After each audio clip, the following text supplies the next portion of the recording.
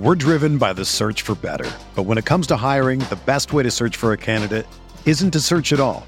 Don't search, match with Indeed. Indeed is your matching and hiring platform with over 350 million global monthly visitors, according to Indeed data, and a matching engine that helps you find quality candidates fast. Ditch the busy work. Use Indeed for scheduling, screening, and messaging so you can connect with candidates faster.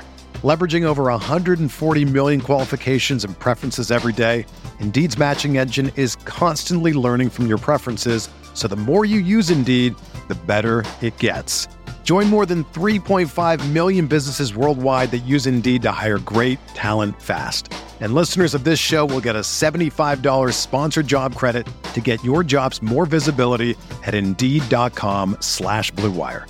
Just go to Indeed.com/Blue Wire right now and support our show by saying that you heard about Indeed on this podcast. That's Indeed.com/Blue Wire. Terms and conditions apply. Need to hire? You need Indeed. This podcast episode is brought to you by Coors Light. These days, everything is go, go, go. It's nonstop hustle all the time. Work, friends, family, expect you to be on 24/7. Well, sometimes you just need to reach for a Coors Light because it's made to chill. Coors Light is cold lagered, cold filtered, and cold packaged. It's as crisp and refreshing as the Colorado Rockies. It is literally made to chill. Coors Light is the one I choose when I need to unwind. So when you want to hit reset, reach for the beer that's made to chill.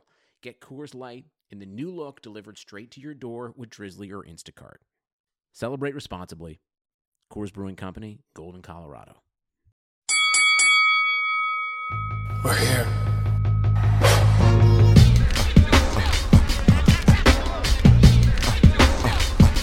I wish I could give this feeling. I wish I could give this feeling. On the corner. What up, everybody? Welcome to another episode of the Corner Podcast. By now, you know that I'm one half of the show, Kel Dansby. Yep, and it's Andreas Hale. And this week, we're back talking UFC, boxing, pro wrestling, and of course, some hip-hop. Huge news in the hip-hop community. We'll get right into that. But just to let you know what's on the show, we're talking about the past 2 weeks in the WWE. That's Roadblock, Raw, the road to WrestleMania, and how it makes no damn sense.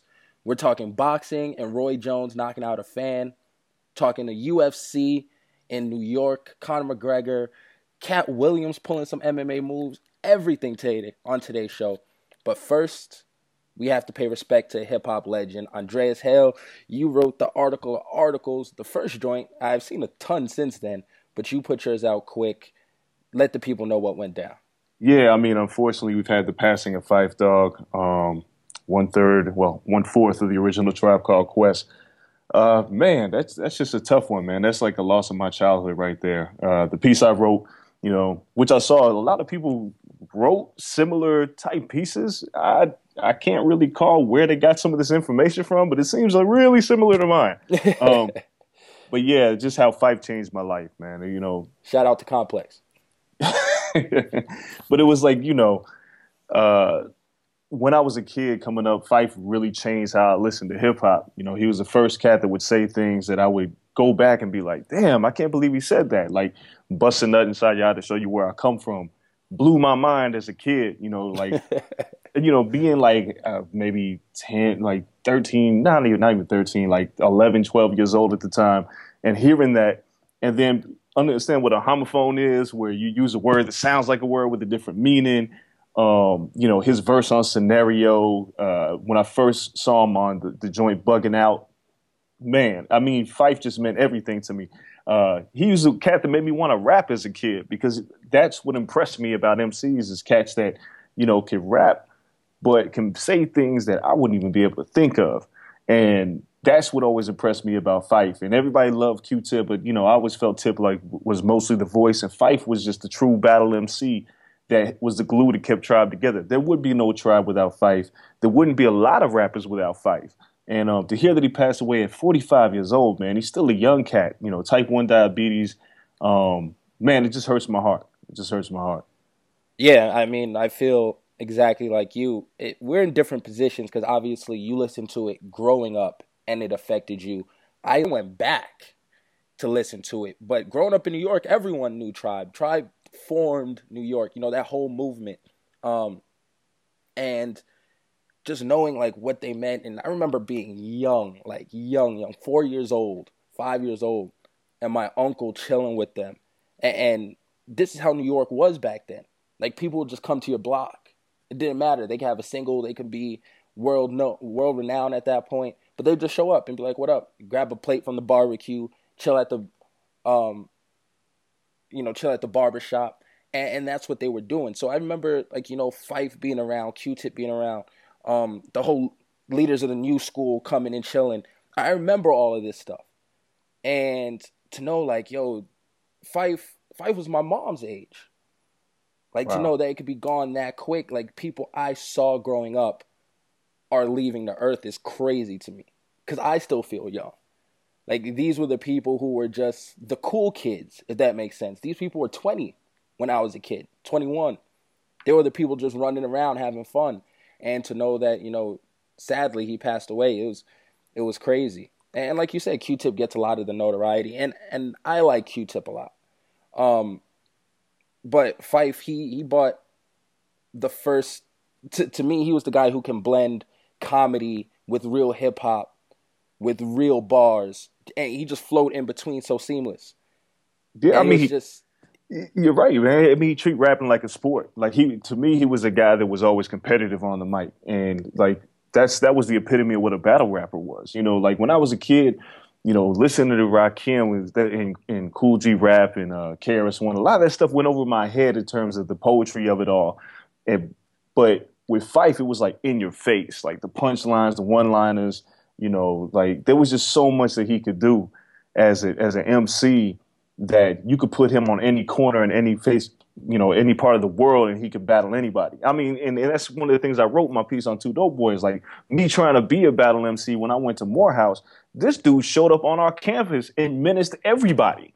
And nobody expected him. He hopped the wall with his little backpack, little midget dude. I think he had a Yankees ball cap on. I'm getting ready to jump in the cypher thinking I'm about to do some work. You know what I'm saying? I got my punchlines. I'm ready.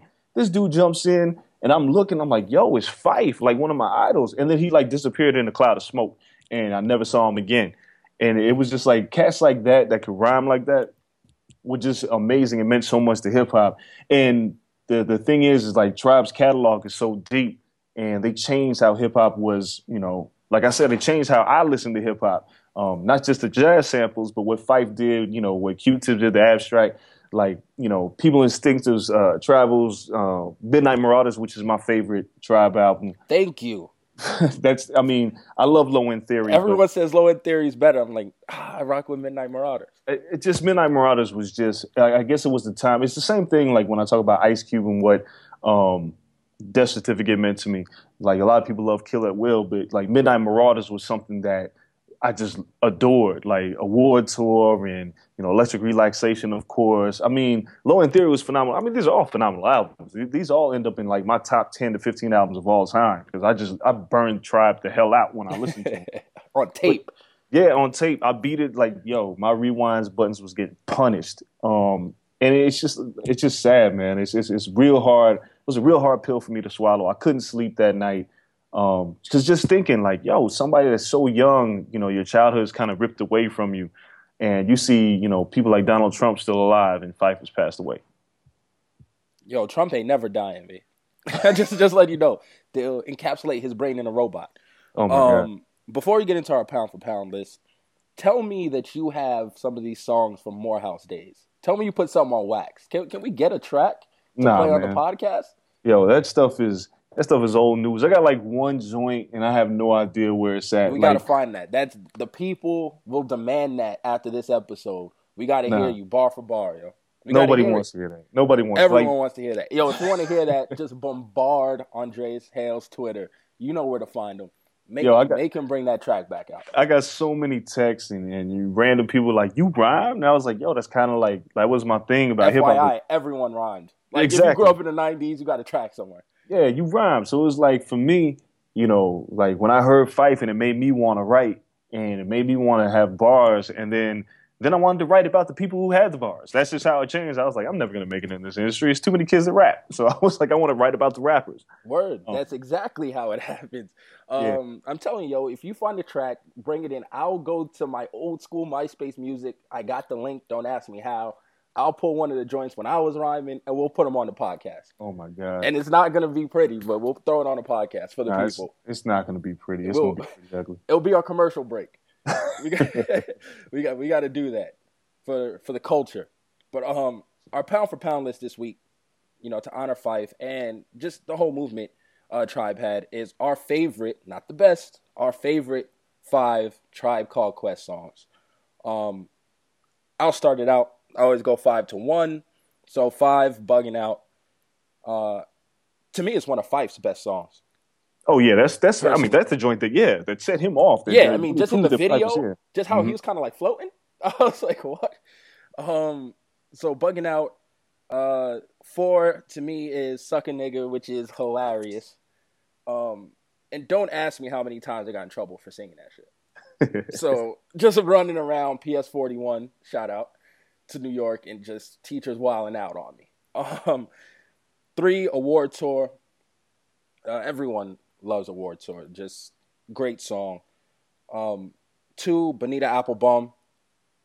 To this day, I can sing that song. Like, Let a Girl with a Fatty Walk By. The song just comes to mind. And number 1, Scenario.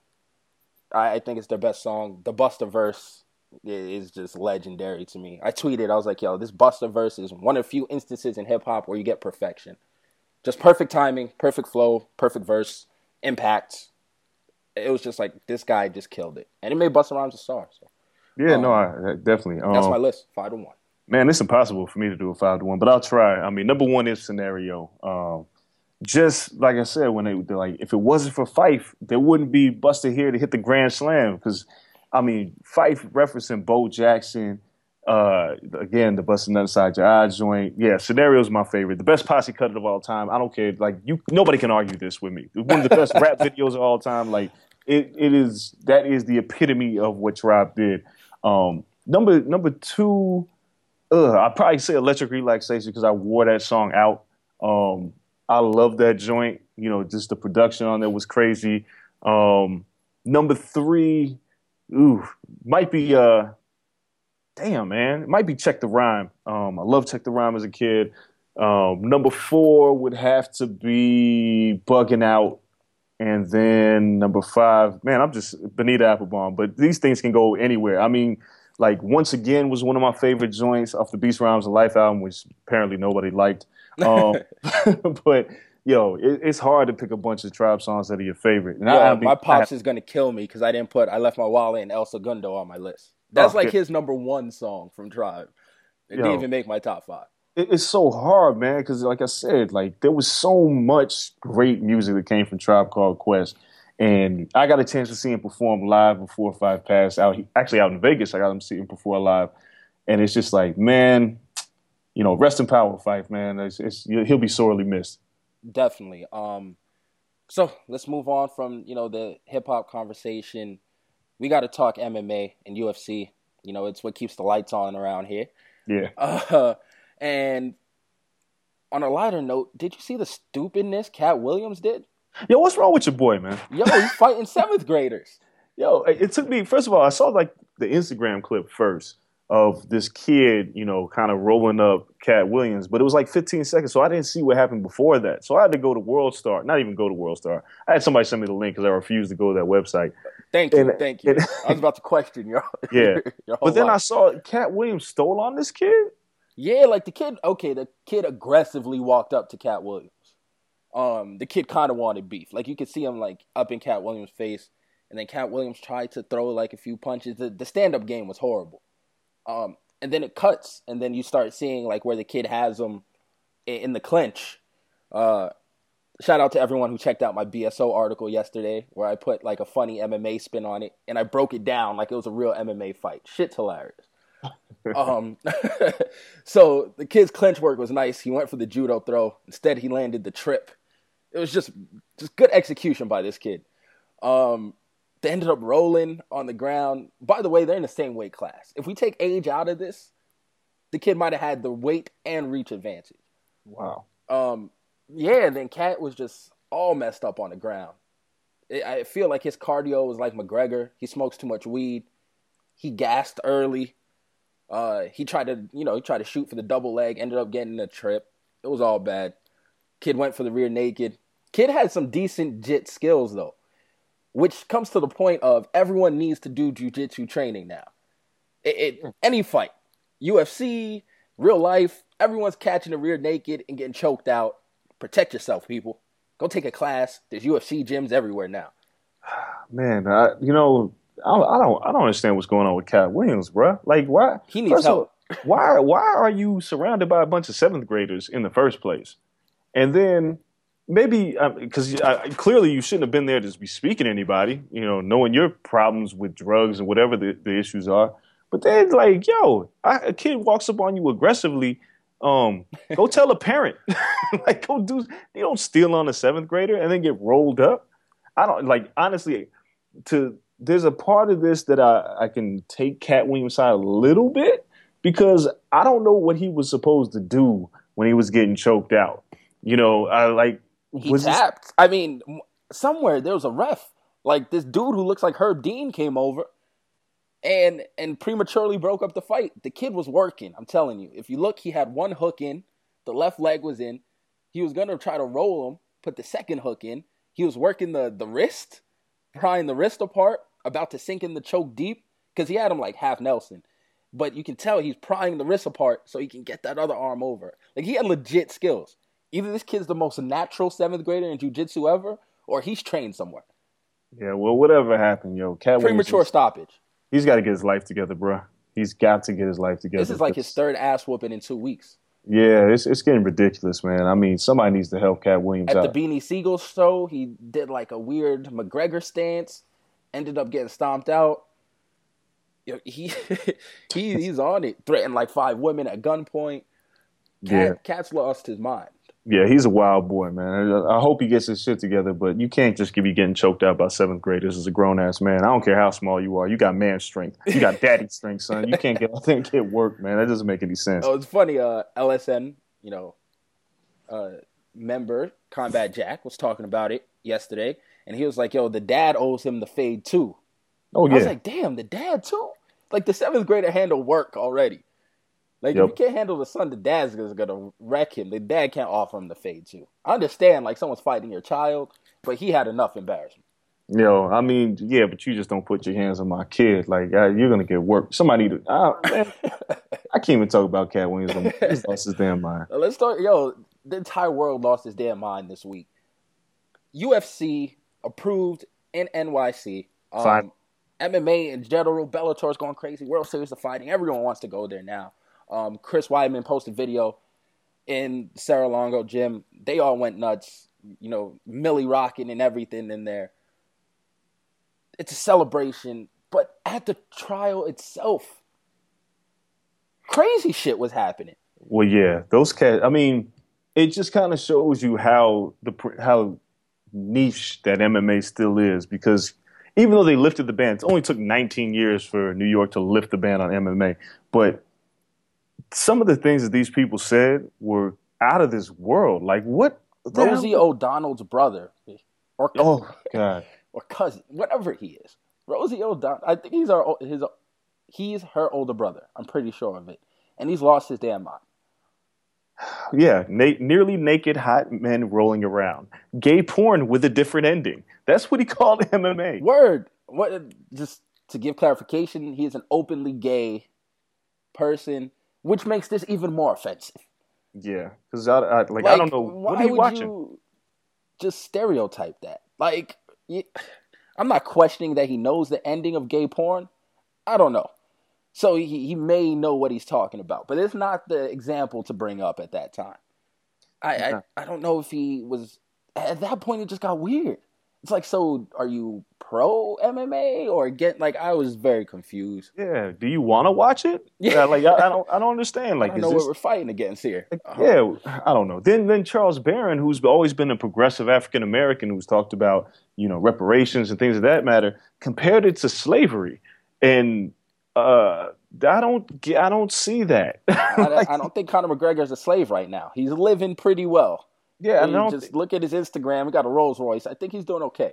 yeah, no fighter who competes in the octagon or the cage or wherever that you're fighting MMA is doing it against their will. And nobody's doing it to make somebody else a bunch of money, even though ultimately that's what you do. But that's like the NBA, the NFL, and everything That's every else. job. Yeah. You know, everybody's a $40 million slave at the end of the day. But yo, like, how do you compare this to slavery? I don't understand. Like the mentality of these things. You know, there was Ellen Jaffe, another Democrat, said that you know, the fighters are maimed and sometimes killed.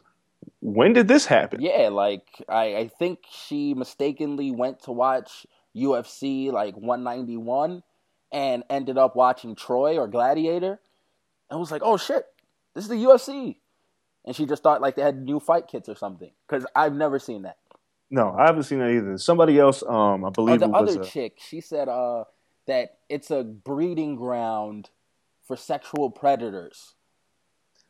She's like, MMA gyms are where sexual predators go to, you know, prey on children. It's like, you know what? Sexual predators can get to children anywhere. That's why they're sexual predators. Yeah, exactly. Like, they go to elementary school. Yeah, they don't have to go to MMA thing. gym. Yeah, they can try to teach. I mean, I write for BSO. I know all the crazy ass stories going on in this world. When I'm writing my articles, I come across them on the website. There's at least 2 stories a week about a teacher getting arrested for having sex with a student, at least. So MMA gyms are not necessarily the problem. Growing up in New York, they may want to take a closer look at the Catholic schools and the private schools before they want to point the finger at the MMA gyms. There's a lot of shit going on in New York that they can really focus on and ban if that's the criteria. Yeah, like this thing was just insane. Just even though they passed this bill, which with a vote of 113 to 25, which is overwhelming support of MMA in New York. Finally, just to hear the things that people that were against it, what they were saying, and forgetting that, you know, boxing is still legal, football is still legal. I mean, come on, man. Like, y'all gotta cut it out. So Kel, let me ask you, what does this really mean at the end of the day? I mean, we get to see UFC at Madison Square Garden, but does it really change much? It's great that we get to see it in New York, but it's not like, you know, it's going to take away. I don't think it's going to take away from Vegas still getting the biggest fights. Not the biggest fights, but we're going to see kind of what the WWE has done with SummerSlam in New York, where New York is going to get a big fight once a year. And it's going to be a marquee fight, and it's going to be an event. So we have the July fight in Vegas. Maybe every, you know, January 1st, it'll be the New York fight. Yeah, that's and possible. People will go, they'll watch the ball drop in Times Square. UFC will do all their stuff in Times Square. And then you have the fight there every New Year's. And they make it into a spectacle, kind of like WrestleMania and all this stuff. And they take over, quote unquote, New York once a year. It's easier for the European fans to travel there. I'm pretty sure Conor will be there quite a bit. I'm not sure if we'll see him in Vegas as much as we thought we would moving forward. It opens up a whole different world. Yeah, I mean, it's like I said, it's great to see it.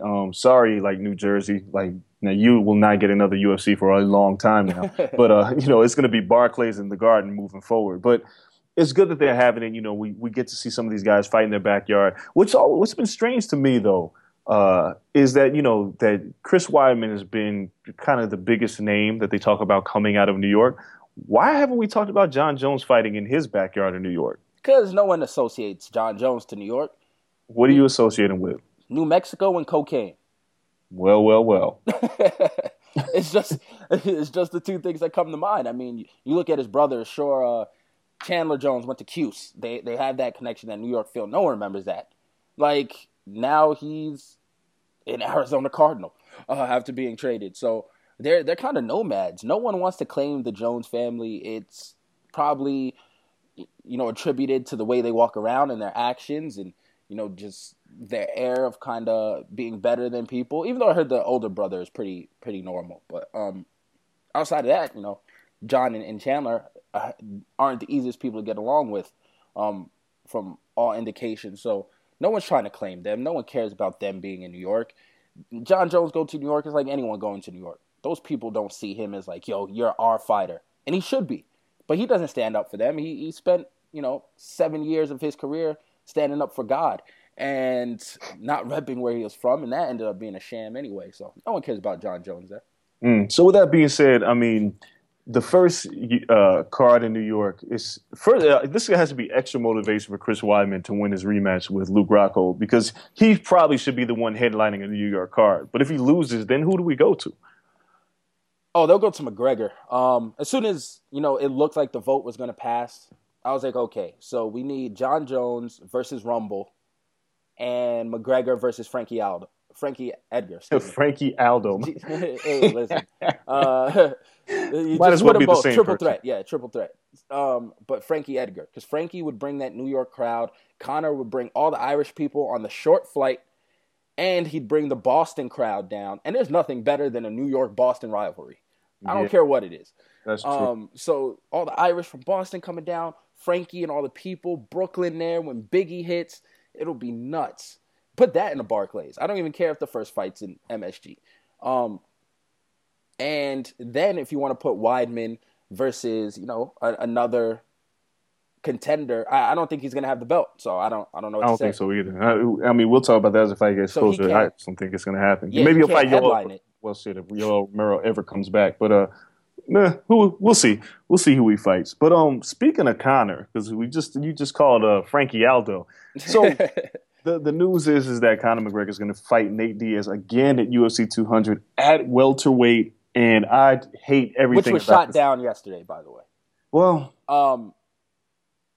in which he was on Fox, not McGregor, but Diaz was on Fox, and he talked and he gave candid remarks because it's Nate Diaz. He's not going to hold anything back, And he was talking. He said, "We're talking about a rematch. People want to fight. He doesn't care about belts. Conor doesn't care about belts. The UFC cares about money." And I know you have a strong opinion on them holding up, the title in these divisions, but they're devaluing the belts. They don't care. It's about money first. It's the Mayweather route of going about things. It's boxing. It's, I'll forfeit my belt. Doesn't matter. I'm here for the check. And Nate said he doesn't want an excuse, though. He said he was prepared to cut to 155 before. He's done it easily now. He knows how to cut. And the next fight will be at 155 because he doesn't want Conor to have an excuse. And I believe him. I believe the fight will be at 155. I believe Conor and Nate both want the shot at the 155 title. So fighting at 155 is more realistic because it puts you in line to get the RDA title shot down the road. You know what's just weird about this entire thing is that, the fight was contested at welterweight, but Conor McGregor was fighting a Nate Diaz who wasn't in shape. They were just fat lightweights that night. That's all they were. Both of them were fat lightweights. Exactly, because neither of them were cutting weight. And I really think that had a lot to do with Conor losing that fight, because when you're not cutting weight, what are you thinking about? Because most fighters, you go into that final 2-week stretch starting to really shed those pounds, and that's your regimen. That's what you do. When you're not doing that anymore, Conor's eating whatever he wants. I mean, I think that kind of messes with your cardio, too. You're taking out of your routine. So, yeah, these were two fat lightweights fighting at welterweight. So, with that being said, I really think that this is totally unfair to Frankie Edgar. I get why they're doing it, but if Conor loses a second time to Nate Diaz, then what? Then he has to go defend his title. Because once again, it's just a title. They made their money off of 2 huge fights. Then he becomes, he's not going to be any worse than RDA, right? He's not going to be any worse than Demetrius Johnson or even any of the other lighter weight champions. Than Dominic Cruz. He's not going to be a lesser draw than them, even with 2 back-to-back losses. He's going to be another champion. He's not going to be the notorious Conor McGregor, but he's not going to be, your least drawing champion. Well, no, of course not. But I mean, you're absolutely killing his momentum. Oh, you lose a megastar. Yeah, because if you lose twice to Diaz, and another thing that concerns me is the fact that if he's competing again at lightweight, can he make 145? If he's doing this a second time, how difficult is it going to be for him to cut those extra 10 pounds for a fight with Frankie Edgar after losing twice to a guy who was ranked no higher than 6 in the lightweight division? Yeah. And mentally and physically, it's going to be interesting. Frankie fights at 145. This is what he does now. But for, it's like Connor's moonlighting as a welterweight then a lightweight. Now you're going to come back. I just don't even know how he'll handle that weight cut. He's not getting any younger. It And doesn't get any easier. That may be the problem for, UFC 200. A lot of people aren't discussing it, but everyone assumed that he'd defend the featherweight title at 145 against Aldo, or even Frankie. And it's just like, he just fought at 170. So in 3 months, he has to prepare his body to make that complete weight cut down 25 pounds. It's a lot. When you only have to go down 15 in 3 months, it's a little easier. So he has to get rid of that muscle that he built up. You have to break your body back down. And it takes time. So maybe he's like, you know what? I can't do that. I can't do it in 3 months. But if you give me a fight at 155, so I got to break my body down 15 pounds in 3 months, and then the next 3 months, you let me break it down another 10, then I can defend my belt. But then you got to limit him. You can't go up, to 170 again. Well, you can go up 10 pounds now. That's it. Man. Your zone. So here's the question. Conor beats Nate in a rematch. Then what? RDA. Okay. Even though. So now the title's being held up again. Is that where we're going to with this? No, because I firmly believe RDA and Khabib will be that next fight next fall. But if RDA and Khabib fight on the co-main of Conor and Frankie, you leave it up to fate. You say, Conor, you win, you get the people who just fought underneath you. You lose, it's an immediate rematch because that's what the UFC does. Well, so it's Conor's world. Conor, you defend your belt successfully, then December, January 1st, we're re-ing up. It's just a year later. But we're going to turn back the hands of time. You're going to get the shot at 155 at whoever wins on your card. And you pace them together. Well, two things. One, the timeline's kind of messed up because, first of all, I don't think Khabib is going to fight RDA at 200. Khabib's got Ferguson in May. No, in the fall. I mean, they in fight in the fall. So RDA is going to get, like I've said this before, he's going to get, I figure he's going to get Eddie Alvarez. Eddie Alvarez is the number one contender. They'll probably fight at 200 on the undercard they'll probably fight 200 on the undercard. But it's just the fact that the featherweight title is going to be held up for, it's not that long when you really think about how long the heavyweight title gets held up often. But think about when Aldo had it. Is it any different? Well, Aldo went a year without defending it twice. So Conor's not, holding it up any more than anyone else. He just defended it in December. Well, the argument there is that Conor's able to fight. Like, Jose was injured. And if he could have, he could have fought. If Conor's able to fight and he's not defending his title. But December to September, that's not crazy. No, it's not crazy. By no means. If I'm Frankie Edgar, because everybody's waiting to fight Conor McGregor because he's the champ. And he's able-bodied and able to fight, but he's fighting in a different weight class. So if he fights Nate Diaz again, and let's just say he wins via decision, 5-round decision in UFC 200. Who's to say that there's not going to be a trilogy? Who's to say that, RDA is going to be ready for a fall fight? And who's to say that Conor's going to want to defend his title? It's just the bottom line is I think you're going to have an interim title fight sooner or later. And if it's not at 200, it's going to have to be sometime this summer. That interim title just tag is weird. But, I mean, I understand because they gave Conor an interim title. Exactly. For Aldo. Off of some bullshit. It was off of some bullshit. So, I mean, you set a horrible precedent. So, I mean, Frankie and Aldo can be like, yo, we'll fight. And we'll run it back between us two, but we're going to do it for a title. They got to do it for something. I mean, and that'd be a FS1 card, by the way. That's how much pull Conor has. Because if those two fought for the interim title, it's on FS1. It could be on the undercard of UFC 200, honestly. UFC 200 is just a whole different mess, by the way. Because looking at that undercard and the reports and how it's shaping up, I'm like, nothing there amazes me. Like, what are they going to sell? No, we'll see. Because if Conor's going to be the sell, but I figure, Misa maybe will fight, Holly will fight. I think we get Cain Velasquez and Travis Brown. They're looking to do with 200. Does nothing for me. No, but it's just getting Cain back in the cage. I mean, it'll be undercard. Still Cain Velasquez at the end of the day. If you get a title fight with RDA, and then, you still got Robbie Lawler, who hasn't been booked for anything yet. No, and GSP is hinting at coming back, but his trainer this week says, like, oh, you know what? The belt doesn't interest him. He has, from all indications, he's not in it to defend a title multiple times and have to defend a title. He wants to come back to have fun fights and exciting fights and make money. So, I was of the opinion that he wasn't there to announce that he was going to fight Conor at 170 pounds, at UFC 200. Friend of the podcast, Ryan McKinnell, Yahoo, I believe you might have said it. Some other people were just like, no, that's why he was here. Like, if Conor would have won, he was going to call out Conor.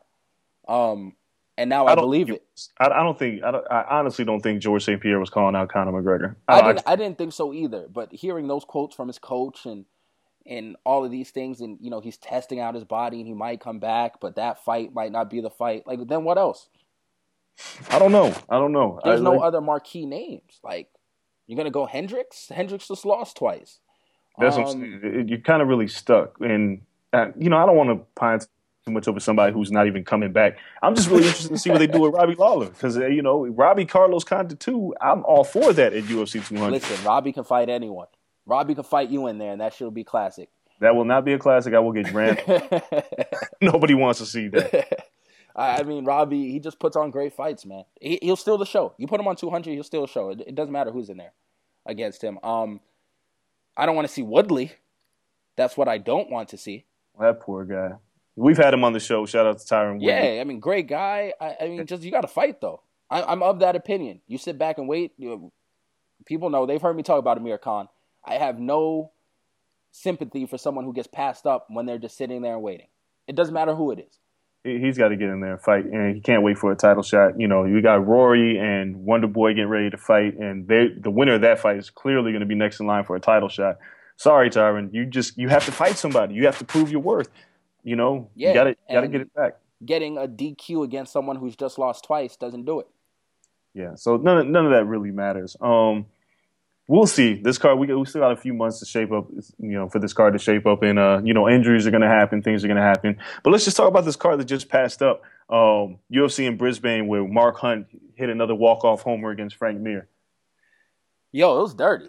Like, he didn't even catch him clean. He grazed him against the temple, looked at him, was like, "You don't want to get up? No, all right," and then just walked away. He's done. I mean, this is the Mark Hunt that we've come to know. If he's going to connect, he's probably going to knock you out. And guys like Frank Mir, like Mark Hunt is the ultimate gatekeeper now. If you can't beat Mark Hunt, you don't need to be in the title picture. And that's what he kind of proved to Frank Mir. You don't really belong, in the title picture. There's some people that thought that Frank Mir might get another title shot. And that kind of shows you how thin the heavyweight division is. Super thin. But yeah, that walk-off homer, good night. I don't know where Frank Mir goes from here. Johnny Bones needs to move up, though. Come on, Johnny. This is the time.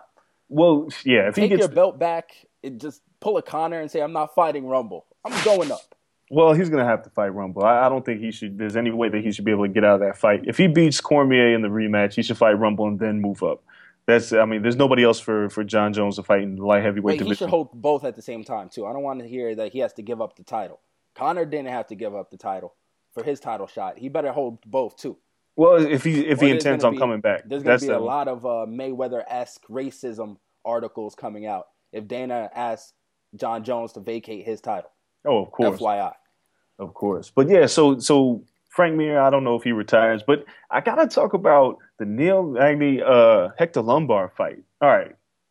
That fight. Lombard was yoked, by the way. He's always that big. He's like a little Tyrannosaurus Rex. He's got little arms, but he's huge. You watched the fight. Of course.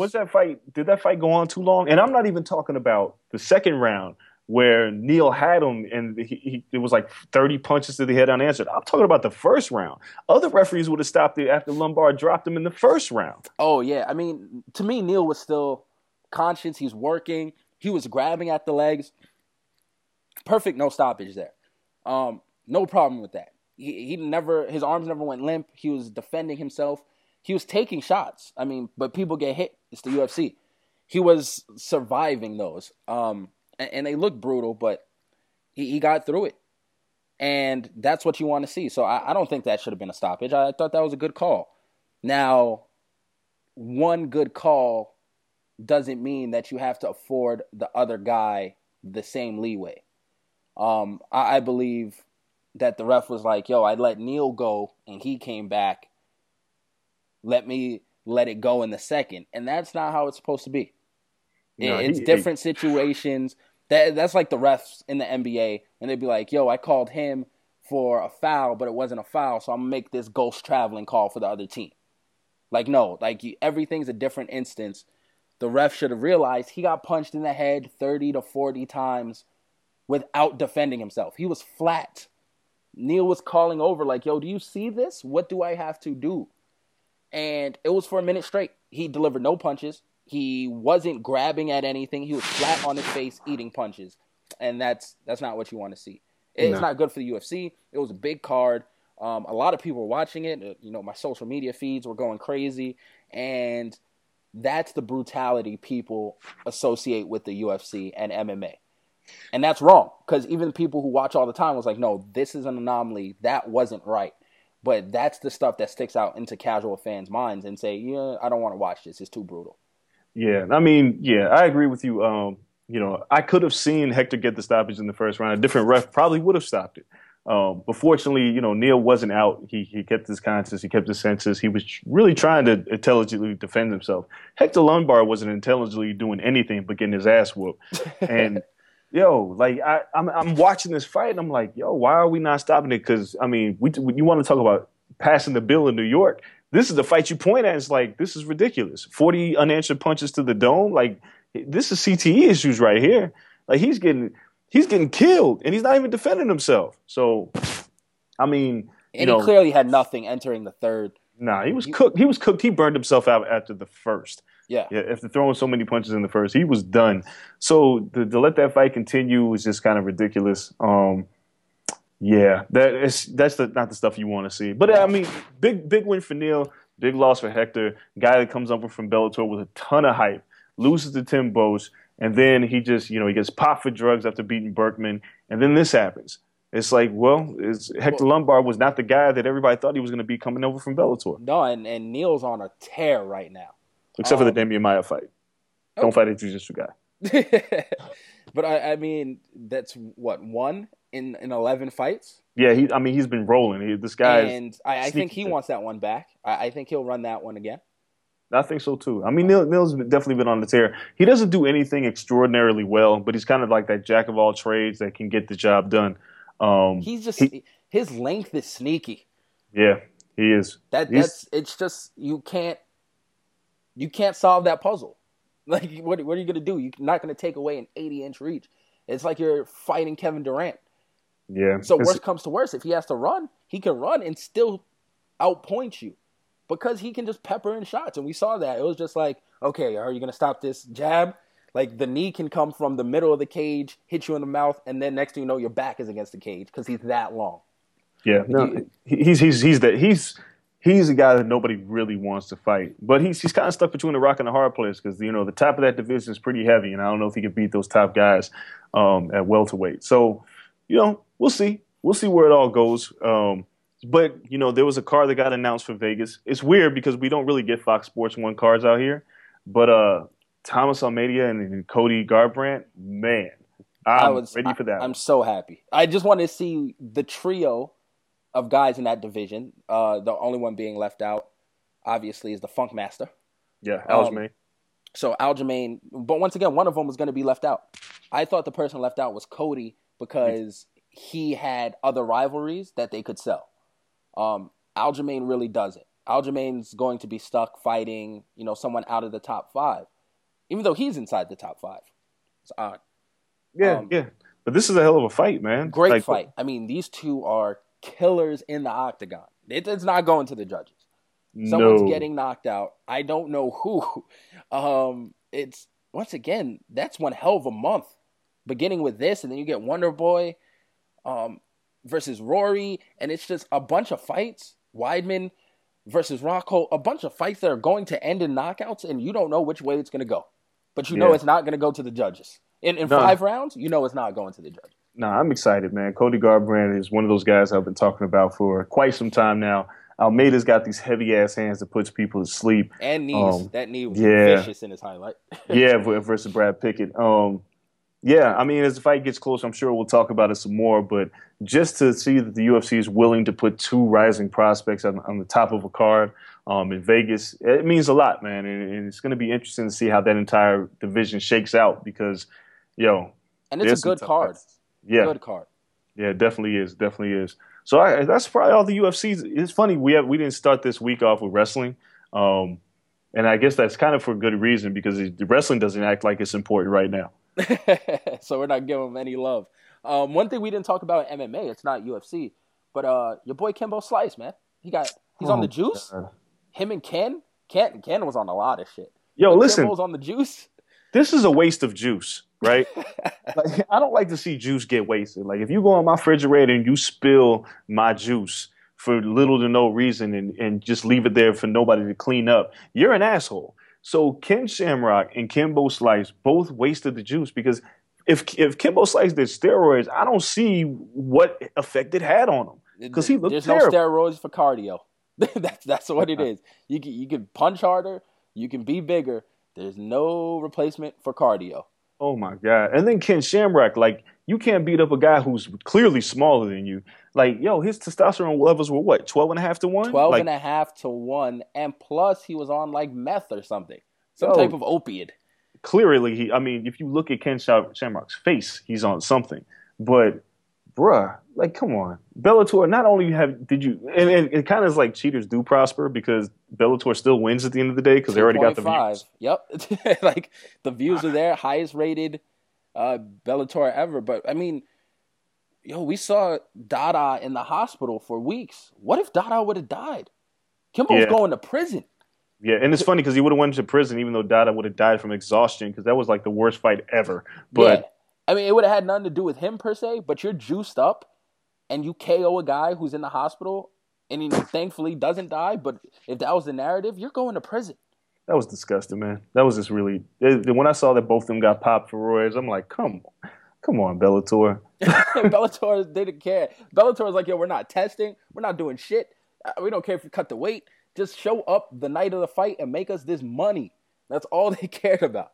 But the funny thing is, like, when I saw Ken Shamrock, I was like, yeah, he's probably on something. Not Kimbo, though. Kimbo wasn't the guy that I was like, yeah, he's juicing. Like, what? Kimbo? So now we got to go back and look at all his street fights. And we have to wonder, like, yo, what was Kimbo taking when he was knocking dudes out in the middle of Dade County? Word. I mean, there's a reason he hit the UFC. There was a little bit of testing. He couldn't do anything. Once a cheater, always a cheater, I guess. You really got to take everything into account, and we know Shamrock's history, man. It is what it is. He's been juicing forever.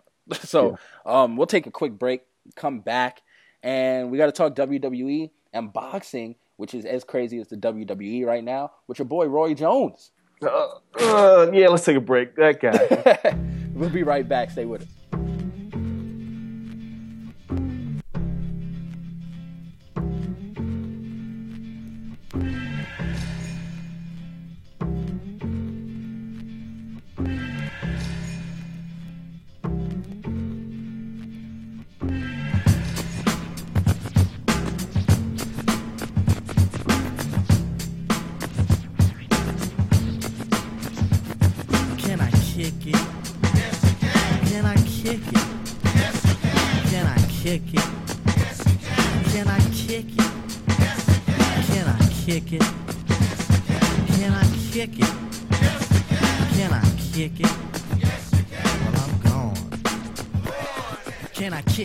To all the people who can quest like a tribe does. Before this, did you really know what I was? Comprehend to the track force, why? Cause getting mentions on the tip of the vibe was rock and roll to the beat of the funk.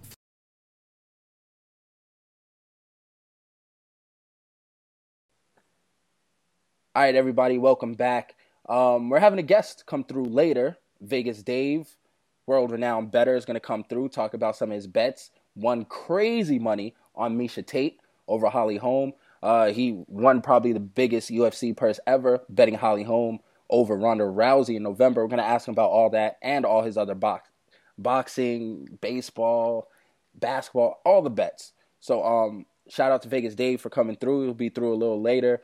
But first, we got to talk WWE and all the craziness happening there. Andreas is just lost for words. And last week we didn't have a podcast, technical issues and just craziness. So we have a lot of wrestling to catch up on. Yeah, so let's talk about this first. The WWE announced that the Fabulous Freebirds, the Confederate flag waving Michael P.S. Hayes Fabulous Freebirds, will be inducted into the Hall of Fame by the New Day. Yo, I don't know if you saw this new De Niro movie. It was hilarious. Like the Bad Grandpa or whatever. Shit was funny. And at one point, he's like hanging out with a bunch of black gangsters. And he's rhyming. I forgot what song it was. It might have been like Tupac or something. And he was like, it got to the point, and then everyone knew it was coming. And he was like, can I say it? And they were like, say that shit. And he just drops it.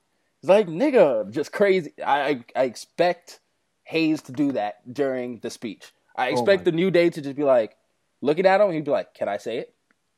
And then they're going to be like, say it, and they're going to play Francesca, and then boom, he's just going to drop it. N-bomb, right there.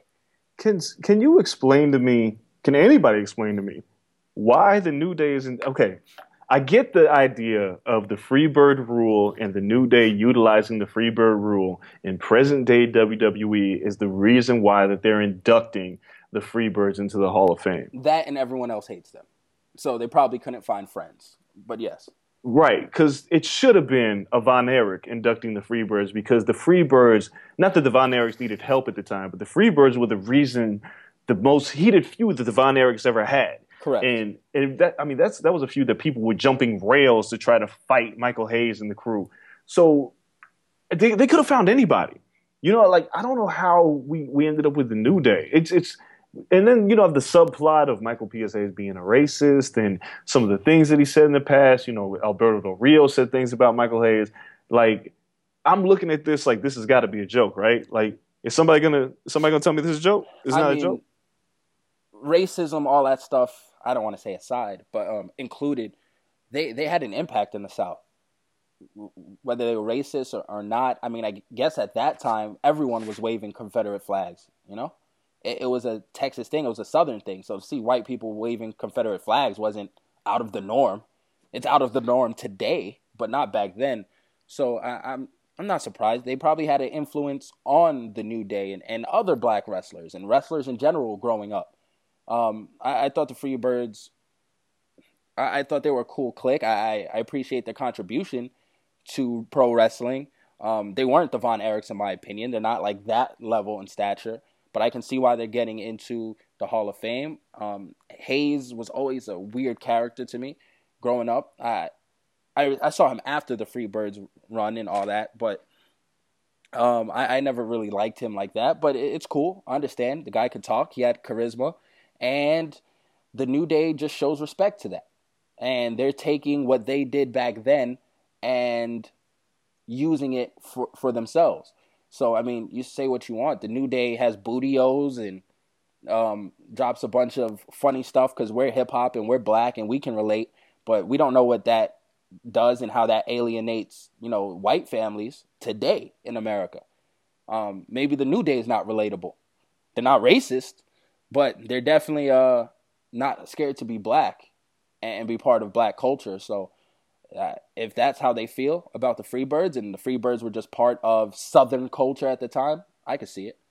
I mean, I get it. You know, the Freebirds were Southern culture. The Confederate flags, they were Southern culture. And I'm not saying that the Freebirds, the concept of the Freebirds was racist. I'm saying that the backstage politics with Michael Hayes and the run-ins that he's had with guys like Mark Henry, it makes it interesting that they selected the New Day to induct the Freebirds because there's really no connection. And I don't know how we didn't have a Von Erich induct them in the state of Texas. Like, I don't know how the WWE didn't find enough money to make this work. Well, they probably wanted to go against the Freebirds are racist narrative that was going on online. And, you know what? People are saying that they were racist. Let's have black people induct them. This is Vince. This is bizarre because, again, it wasn't, you know, I'm not saying that Terry Gordy or Buddy Roberts it was Michael P.S. Hayes, present day, not even wrestling Michael Hayes, present day Michael Hayes. Oh, wait, hold on. I just got a text that RG3 is going to the Browns. Anyway. But present day Michael Hayes has had issues with minorities in backstage in the WWE. It's just weird. I don't want to spend too much time on it. Like I said, we've got so many things to talk about, but there's a reason why I'm not going to the Hall of Fame next weekend, and not to be just because of this. It's kind of a weak class. Stan Hansen is going to be the last guy getting inducted, and a lot of people are like, who's the hell Stan Hansen, who's a legend, who used to kill people, by the way, with a lariat. But this Hall of Fame class is just kind of, whatever. I don't care. Yeah, I mean, Sting, who's getting no run, but I guess he's the main attraction. I'm not excited for it, or we're not going to it. So that shows our excitement. We'll be in Dallas for WrestleMania. And by the way, if anyone's out there for WrestleMania, hit us up. We'll chill. We'll let you guys know where we're at. We're easily accessible to hang out and talk shit to. So let us know about our opinions and everything. Come hang out, have a drink with me. Andreas is still not drinking. But I will be partaking in the festivities. So come give me a shout out. We'll talk. Okay, so let's we're on the road to WrestleMania, and we didn't get a chance to talk about Roadblock and Raw last week and Raw this week. Real quick synopsis of Roadblock. It made no sense. It changed nothing. Dean Ambrose and Triple H stole the show, and Roman Reigns can't, keep up with that type of match. Cool. Yeah, it was. I mean, Roadblock was indeed what it was termed as, a roadblock, which really just stunted a bunch of storylines that they could have progressed, and now we had like a 2-week build to WrestleMania instead of the 4 weeks. So the last 2 weeks of Raw, it's been hard for me to believe that Roman Reigns and Triple H is going to headline WrestleMania, because Roman Reigns has nothing right now, no momentum. Dean Ambrose ate all that shit up. Yo, he's getting booed out the building. If they try to put him on last, he's getting booed out the building, and it better be a heel turn. If not, it's going to be not. I'm not going to go out and say it's one of the worst matches in WrestleMania history, like headlining matches, because I don't think so. I think Reigns might put together a good match. He's had good matches. I enjoyed his match with Big Show last year. When he's allowed to just be Reigns and tear some shit up, he's okay. He's not the worst wrestler in the company. He can have a decent match with Triple H. The reaction afterwards, everything that was the Seth Rollins pop, the Daniel Bryan Yeselmania, those good moments, this is going to be equally as bad. And it's going to go down in history for just overwhelming boos. It's going to be 95,000 boos and 300 women cheering because they just want to see him take his shirt off. Well, yeah. So let's kind of recap the last 2 weeks of Roman Reigns as he builds towards Mania. He shows up last week and beats the shit out of Triple H, and which was actually a pretty good segment. Everybody got hurt. The referee got hurt. Triple H got staples in the back of his head. And that's the Roman Reigns that works. The Roman Reigns that doesn't say anything and beats people up. That's the Roman Reigns that's always worked. Unfortunately, they kind of took too long to get to this point. They let him cut too many promos. So this week, Roman Reigns has like an incredibly short segment to the point where if you blinked, you missed it, when he showed up to interrupt Stephanie McMahon's speech. And then the weird segment where the limo is getting ready to leave and the garage rolls up and Roman Reigns is standing there. Now, the limo driver doesn't lock the door or try to run over Roman Reigns, because one of the two should have happened. Roman Reigns opens the car door, beats up Triple H for a hot second. The car speeds off. That's the end. That was the entirety of the heavyweight title picture at WrestleMania in the last 2 weeks. That doesn't scream to me that this is a main event. No, it doesn't look like a main event. I mean, Taker has to get that main event now. And they alluded to it a couple times in the package that they had this week, which we'll talk about in a minute. In the package that they had this week, Chris Jericho said this could be the greatest WrestleMania. It was crazy hyperbole. Greatest WrestleMania main event of all time. Like, they referred to Shane O'Mac and Undertaker as the main event. And it sure feels that way. But going back to this Reigns Triple H feud, and I said it before we had our technical difficulties last week, the fact that Roman Reigns is entering through the stage, through the regular ring entrance, man, it signals that he's going to turn heel to me. They're taking away that crowd interest for a reason. Not because just the crowd hates him. I think that we're angling towards a heel turn. I think so. I mean, like you said, you called it 2 episodes ago, like, hey, he's not coming through the crowd. The day that he doesn't do that is a heel turn. But then I don't know who the top face is unless somehow Rollins is ready to come back as a face, which you've always been adamant about. Whether Cena gets put in that position. Because this is a one-off. So we're all talking about what's going to happen on Sunday, but they have to have a plan immediately for Monday. Dean Ambrose. Or it could be Dean Ambrose or Brock Lesnar. You can go either way with that. Okay, I'm cool. Yeah, because both of them are over. And both of them are baby faces. So I guess that works. And that's cool with me, but they better have a plan. And because Kevin Owens is the best heel in this company. I just watched Kevin Owens on Raw take over 3 segments, and I loved every single part of it. Bro, we'll talk about that in a minute. I don't want to, like, we'll talk about that in a minute. So Reigns Triple H just doesn't feel like a main event, but it probably is going to close the show. But if it closes the show, there's just no way that this ends well for the fans. So if it's Shane O'Mac and Undertaker, which we could talk about the last 2 weeks of this feud, which has also, to me, lost a lot of momentum because Shane hasn't been believable. They're trying to make him into this MMA fighting machine, and those punches he throws are the worst thing I've ever seen in my life. Yo, his punches are bad. I'm sure Taker can take the punch. Just hit him. Like, he's a big dude. You're not going to hurt him. Like, the phantom punches, I understand that they're fast. So maybe he's like, oh, if I just make them quick, people will believe him. No, like, how about you actually hit him? Taker trains MMA. He's been punched for real. He'll be okay.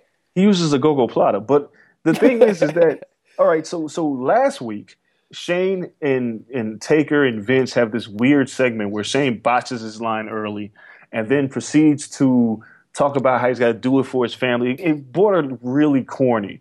And then, he called Undertaker Vince's bitch, and then he proceeded to throw those lame punches. And then he jumps back and does the Shane O'Mac shuffle, which really made this like a cartoon. And it was ridiculous. And then now this week, they continue it, which still felt like it had zero momentum. And then Vince adds a stipulation that if Taker loses, he has to retire. So now here's my problem with this. If we're supposed to be cheering for Shane McMahon, but now we have the stipulation that Undertaker will retire if he loses. He's not retiring, by the way. He's just never wrestling at WrestleMania again. But if that is the case, how do you cheer against Undertaker in this match? How do you boo Undertaker now that you know that his WrestleMania career is on the line? To me, that's something that, I hate the long play, but it's a long play going into next year's WrestleMania. Because if he's banned and crashes WrestleMania, it's even bigger storyline. So if he loses, which by all indications he probably will, in my opinion at least, I think he'll lose. I think someone's going to run in. I believe it's John Cena. Oh, God, no, it's not. It's not going to be John Cena. You've been talking about this John Cena shit for way too long. Yo, Cena's showing up. He's running in on somebody. He may show up, but I don't think he's going to do a run-in. He's doing a run-in. What's the purpose of him doing a run-in in the Taker-Shane McMahon Hell in a Cell match? Good question. I believe Shane is taking over Monday Night Raw, and I think Cena will be like the face of Monday Night Raw. If there is a brand split, which I hate, by the way, that might be the way to go. And Cena's like the number one pick. Or Cena is standing up for real wrestling. And just Shane McMahon. Like, really? John Cena, of all the people standing up for real wrestling. Listen, you don't think I know this? I'm just saying. Are they going to pick an indie guy? No. It's John Cena. Once you hear the music drop, if it's in a main event, people are losing their fucking mind. And he run in and just help Shane, who's getting just his ass whooped. And you have the stare down between him and Taker. And even if he doesn't like heal it up and beat the hell out of Taker and give him an AA, if they're just having a stare down and Shane does a stupid roll up and pins Taker, and then Taker and John are just looking at each other like, you cost me this match, and next year, that's your ass. And then it rolls into next year. Cena's showing up somehow. We're hearing that music. See, I've said this before. I think that the Hell in a Cell match needs to be overbooked like Triple H versus Sting was the year before, with the run-ins, which I don't mind. But I think the McMahon family involvement is going to be key, and I just don't see Cena being a part of this match because it doesn't really make a lot of sense for him to be involved. Taker's playing that heel role. If, like you said, if there's run-ins and Linda McMahon comes out and Shane's just getting fucking dismantled, and Vince is like, Finish him, Undertaker. Ha, ha, ha. And Linda's crying. And she's just like, somebody save him. And then, boom, you hear Cena's music. Hero Cena comes out to save her son from the clutches of death. That shit makes sense. You just need a crying woman. Crying woman makes Cena perfectly fine. Super Cena. Man, I don't know. There's so many long plays for this, and one of them has been, there could be a double turn of some sort where, Vince and Shane are conspiring to get rid of Undertaker, and they work together, and the authority of Stephanie McMahon and Triple H is thwarted because we go way back to where Triple H had to fire Vince McMahon, which was several years ago, and there's been this like an underlying feud between them. There's a lot of plays we can make, but I just don't think that the long con is real. I mean, I'm not mad at that either. But Vince, the thing is that Vince and the WWE, they look at things with the long lens. They look at it very short term in pockets of like 3 months, and how do we book these feuds for 3 months? So I don't think they're going to look that far back. I just don't know. I just feel like this match it's suffering a little bit because the last 2 weeks they've lost a lot of momentum with Shane. And, showing Henzo Gracie and Phil Nurse, I was like, okay, whatever. Like, we're really trying to make Shane into this fighting machine now. I'm not a big advocate of trying to make Shane a killing machine, more so than I am just looking at a guy who just wants to fight for, what he thinks is right, and putting his dad in the hole is what he wants to do. But these last 2 weeks just haven't been good in terms of building this match. Closing segment, Undertaker, chokeslam, blah, blah, blah. I didn't mind it. To me, the less we see of them, the better. Well, yeah, that's what I'm saying. And then, and the opening was Roman Reigns. We saw them for 10 minutes. I'm okay with them just getting 10 minutes of program. Don't feel like first hour, opening, and then Shane comes back out for the third hour closing. I don't need all that. Well, we don't need all that, but it's just the weird way this has been handled with the stipulation, and I just I still think it's going to find a way to be a good match. I don't think there's any way this will be a bad match. It's way too high up on the card. The profile of this match is probably what this entire WrestleMania is surrounded by.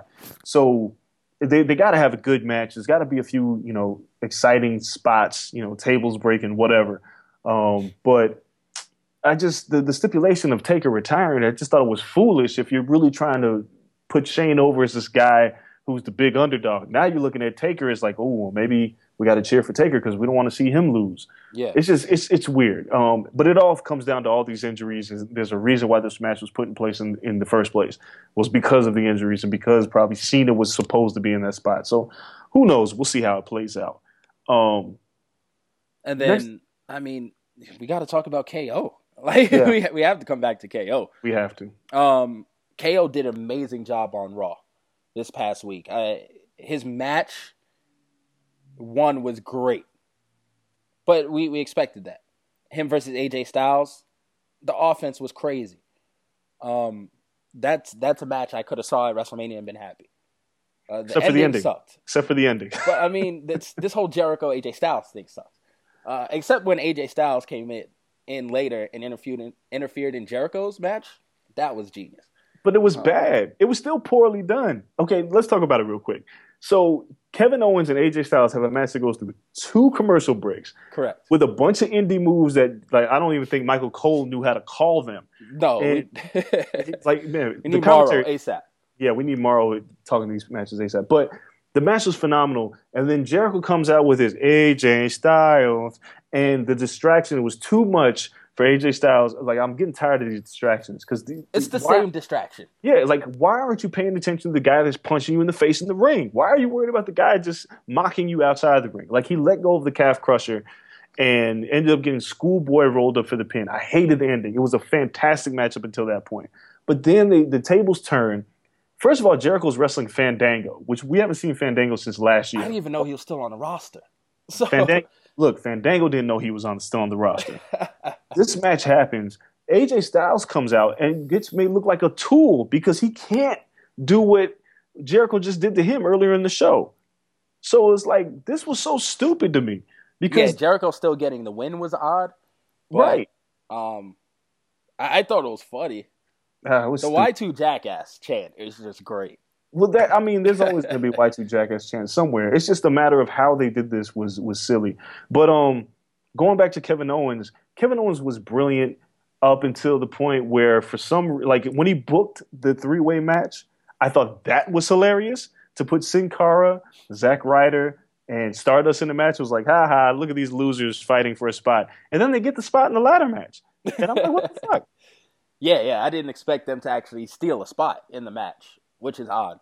But that's, once again, not Kevin Owens' That was fault. crazy. Kevin Owens did an amazing job. He did commentary. He introed them to the ring. He's doing everyone's job. In his backstage interviews, they don't even put the little guy with the mic. There's no JoJo there. It's just Owens. It was Owens and Stephanie. He's running the interviews. You don't need a middleman with Kevin Owens. And he's great, and he can do that. Him and Ambrose are probably the only two main roster guys that don't need the alley-oop from someone. No, but can we please talk about this match and why the hell Sin Cara, Stardust, and Zack Ryder are involved in this now it's a 7-man ladder match? This is stupid. Hey, hype bro, Zack Ryder. Woo, woo, woo. Why is he in this match? I don't know, man. Hey, if it means a Mojo Rawley run-in, I'm down for it. We're not getting that. Stay hype, bro. This match, this is the most overbooked, horribly placed match in the card because why have we not focused at all on Sami Zayn's feud with Kevin Owens? The commentary team's not doing it. There's not a video package surrounding the fact that Kevin Owens is the one that put Sami Zayn out. And Sami Zayn, because of everybody else being involved in this match, he doesn't even get really mic time. They're just trying to stuff a bunch of people to get him a payday on the card. They are. And it sucks for WrestleMania, but I think we'll get that Zayn-Owens build-up after Mania.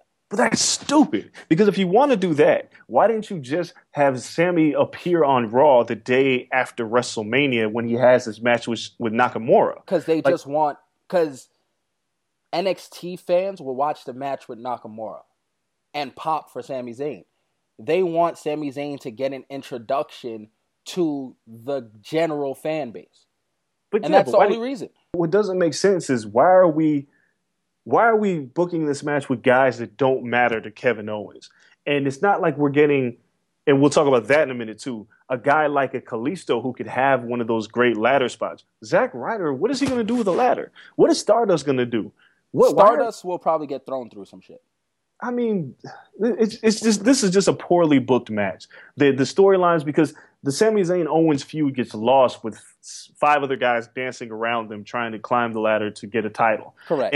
And I'm also trying to figure out where do you place this match on the card? Does it kick off the show? It's the opening, right? I assume they use it as the opening just like last year, and it may be a yearly thing now. I don't know, but they want to see if lightning strikes twice.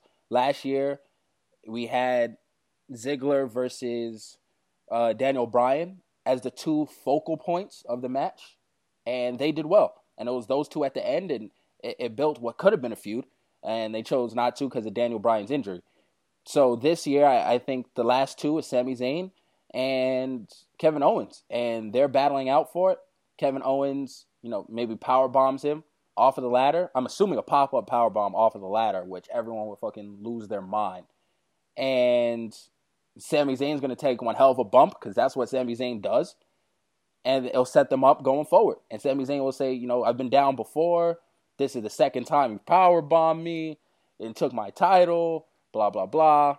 And they'll start their program for the next 3 months.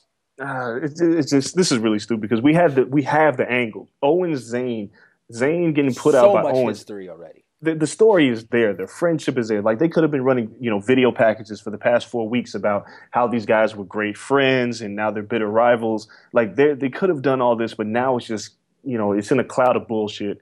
And like again, why is Zack Ryder? I probably took the spot in Neville, but what the hell is Sin Cara doing there? When is the last time Sin Cara has won a singles match? Never. Same with Stardust. When do these guys win a match? Why don't we have a Wyatt in this match? Namely Luke Harper. Or Bray Wyatt. Now Luke is gone. This is disgusting. That's something else. I mean, Luke looked like he just completely blew out his knee. It looked Rollins bad. I don't know. The Wyatts, that's another story in itself. They're not even anywhere on the card. They're going to be in the Andre the Giant Battle Royal where Strowman's probably going to win this damn thing and nobody's going to care. And Bray is doing nothing. This is but I guess that's due to injury. They still have big plans for Bray, and people are upset and everything. Listen, Bray's 28 years old. He's the best heel in the company at 28 years old. Bray's going to be fine. Have they booked him, wrong? Sure. Have they done that to a lot of people? Yes. It's just what they do. But Bray's 28. There's plenty of time for him. He's going to have a 7-year run as the top 1, 2, or 3 heel in the company. I don't think so. I think fine. the gimmick's getting old. I think everything, like, you got to strike while the iron's hot, and they just haven't done it. There's always something new. I don't know. Bray is so in tuned and smart just about the world. There's always something new. Like, honestly, if they just let that man go and stop scripting him, it'd be so much better. I feel like the shit he said against Cena during their build-up was honest to God how he felt. And that's what they need to let him do. And in a year where we're getting Trump running for president and you don't have Bray Wyatt talking about the ills of the world and the stupid shit and the crowd voting for Trump and all these stupid people and our country going to hell in a handbasket, they're missing the boat. Give the man a mic and say, talk about what you feel. But that's where the mistake is being made, and that's why people have just lost interest in Bray Wyatt because of that. Bray Wyatt should be having, the fact that he lost to Cena at WrestleMania and Taker at WrestleMania, and he's not even featured on the main card of WrestleMania this year, you're destroying this man's momentum. You're doing a similar thing that you did to Ziggler when Ziggler was hot.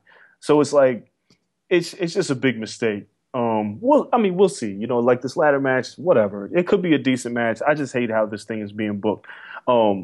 One of the matches that I do kind of enjoy being booked and then took a turn for the ridiculous this week was your boy Dean Ambrose and Brock Lesnar, with Dean Ambrose getting the spiked bat from the barbed wire lace bat from Mick Foley, but then he gets a chainsaw from Terry Funk. I don't understand the chainsaw. Is he going to use it?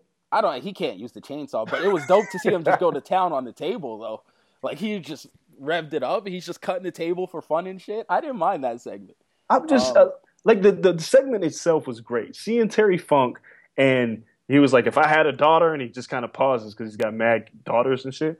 But everything about the promo was great, and I was waiting for a branding iron to come out because that's what Terry Funk is known for. Correct. But for him to come out with the chainsaw, we can't use this in a match, right? Like, there's no possible way that it changed. Like, it just took a turn for the ridiculous. So what I figure is going to happen is Dean Ambrose is going to somehow get this chainsaw in this match, and he'll probably cut the commentary table in half. That's what I think is going to happen. Because I'm not mad at that. If he uses it on Lesnar, Lesnar is dead, and we have a completely different outlook on WrestleMania. It's pretty good. Now that's a pop.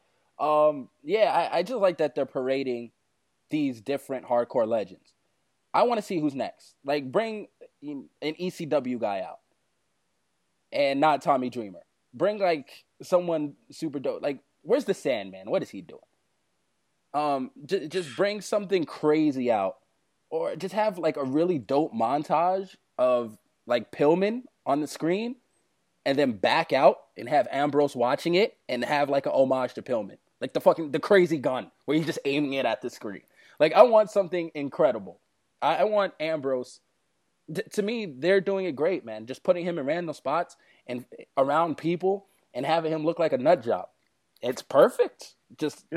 They're spending no time on writing his stuff or building his match, and they say, just do it yourself. And it's the best thing they can do. Yeah, I mean, they're doing this match. I'm looking forward to the Ambrose Lesnar match a lot because of the way Ambrose has handled himself towards the build. However, the ending of Raw with Ambrose ending just kind of looking at him, and the match was lame. Like, this week's Raw to be in Philadelphia was really fucking boring. Like, it didn't feel like we're 2 weeks out from WrestleMania. But with that being said, I'm really looking forward to Dean Ambrose versus Brock Lesnar. I don't know who's going over. I think, Dean Ambrose can get killed and just go over the same as if he gets the pinfall. But yeah, he doesn't need to win. He's going to put on one hell of a match. And that's what they care about. My only thing is, us being in attendance and it being a street fight, I believe it's going to end up on the street for a good 20 minutes. Well, then we'll be looking at that big-ass screen. Yeah. So we're just going to have to watch Stadium. it on the screen and shit. Like, man, we're going to see, 6 minutes of the match.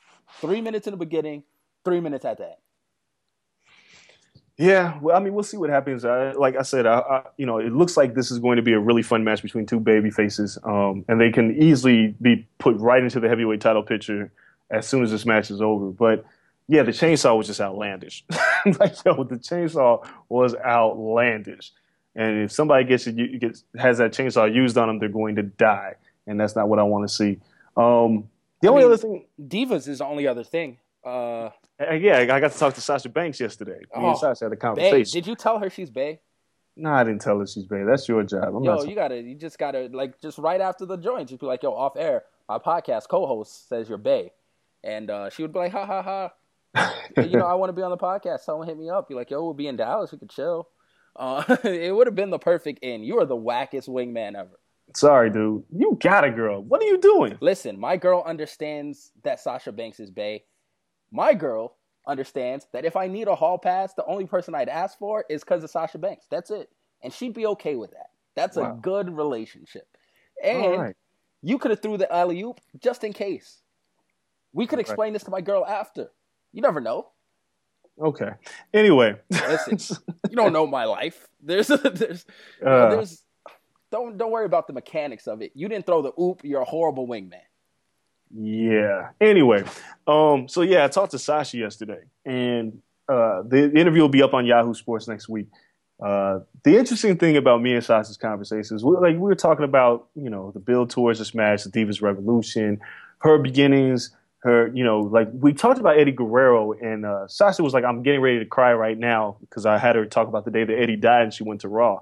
So we may get a frog splash to pay homage to Eddie at WrestleMania. So here's the interesting thing. So I asked if, because she went to WrestleMania with her cousin Snoop twice. And I asked if she talked to Snoop and if Snoop is going to be coming out to check her out at WrestleMania. Sasha was like, you never know what I have in store for my entrance. And I was like, wait, what? I didn't ask you that. Oh, yeah.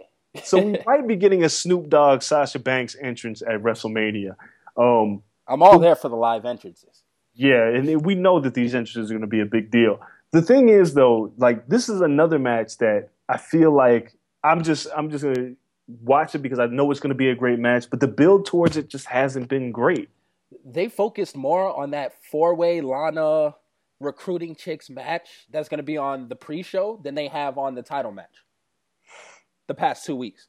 It makes no sense. These women had a build, they gave them time, and then they were just like, hey, after Roadblock, we're just cutting your airtime. You guys are good. And then be like, we're going to push Lana and Brie Bella.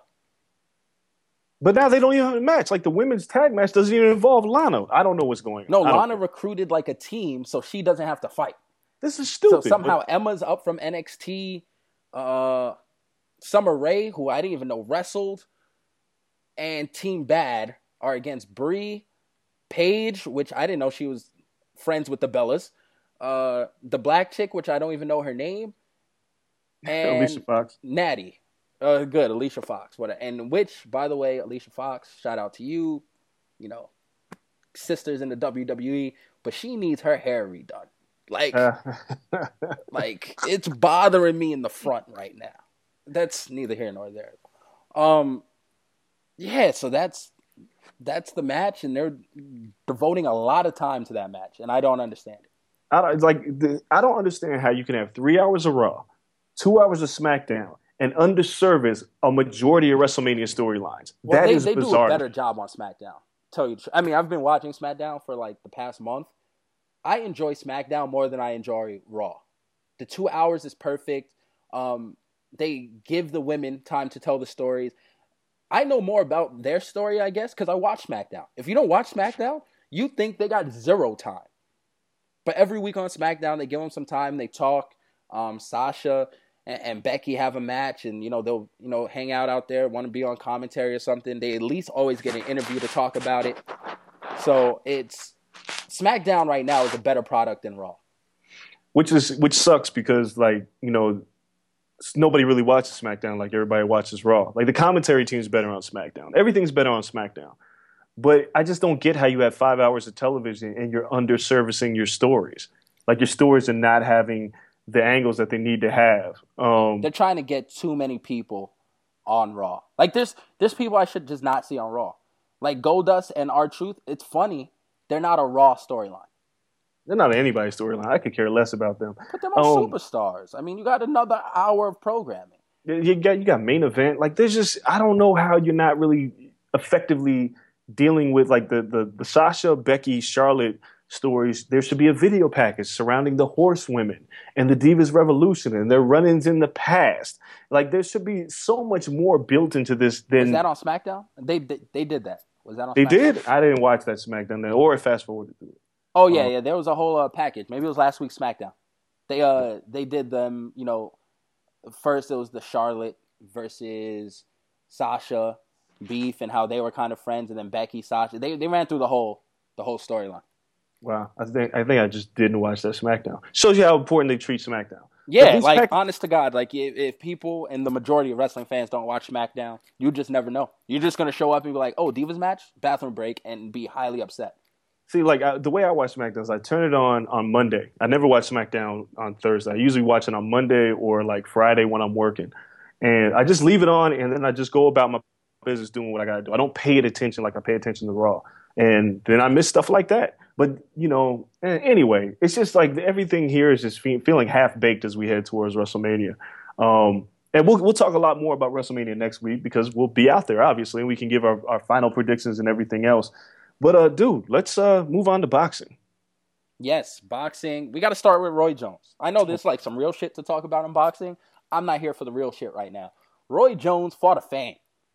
He fought a guy with amateur boxing experience who was 5-3 or 6-3 in MMA and knocked him out with one punch in the second round and proceeded to say, "You don't challenge Jordan to a one-on-one match in basketball." Can we start a petition for Roy Jones to retire from boxing?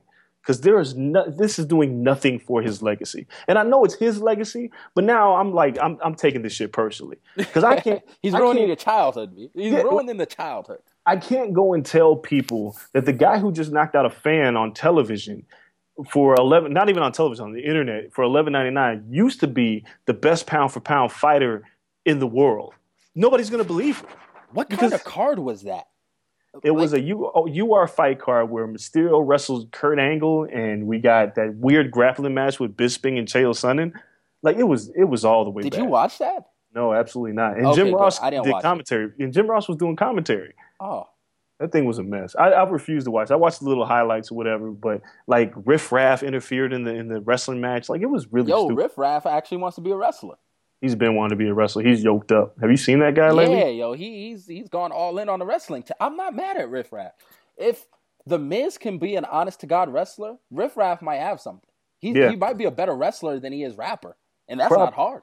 Probably, but let's get back to Roy Jones, man, because this guy he's a clown to me now, and it's hard because like I loved Roy Jones growing up. He was my favorite fighter, and watching him now, it's like, man, like what? How broke are you? Because he's still a good commentator. He still does well when he's on HBO next to Lampley. I wrote the article when it came out a couple months ago about the Russian guy who had to pay $2.5 million to the IRS because Roy Jones couldn't pay it. But how much is he getting paid to fight? I mean, he's just paying off the debt to the Russian dude at this point. Oh, my God. He's not making anything. The guy paid $2.5 million in taxes. Yo, can we just go do a GoFundMe to help this Roy out? Because I don't want to see Roy fight anymore. A GoFundMe so he doesn't fight anymore. Not to get him to fight. No. So he doesn't fight. No. Roy Jones needs to retire. I just can't see him in another competitive fight. And then saying ridiculous things like you don't challenge Jordan to one. Like, dude, you knocked out a fan. Like, come on, man. Cut it out. You got to stop. I wonder how much the fan got paid. Because I know it was $100K if you beat Roy Jones. But what do you get paid if you get knocked out? The pay-per-view proceeds, $11.99. That's how much your boy got. You got the equivalent of a free pay-per-view to get knocked out. That makes me sick. Another thing that makes me sick is your boy Adrian Broner and Floyd Mayweather's little freakish feud, and then Broner will double back on whatever he says, like, wow, we're still friends. Like, man, stop. Again, Broner wants that payday. The Theo Shane fight, everything's a setup. He might get it. He's not getting it. Yo, if Floyd wants an easy 50, Broner's a sell. He's not getting it. Because, all right, first of all, let's talk about what it was.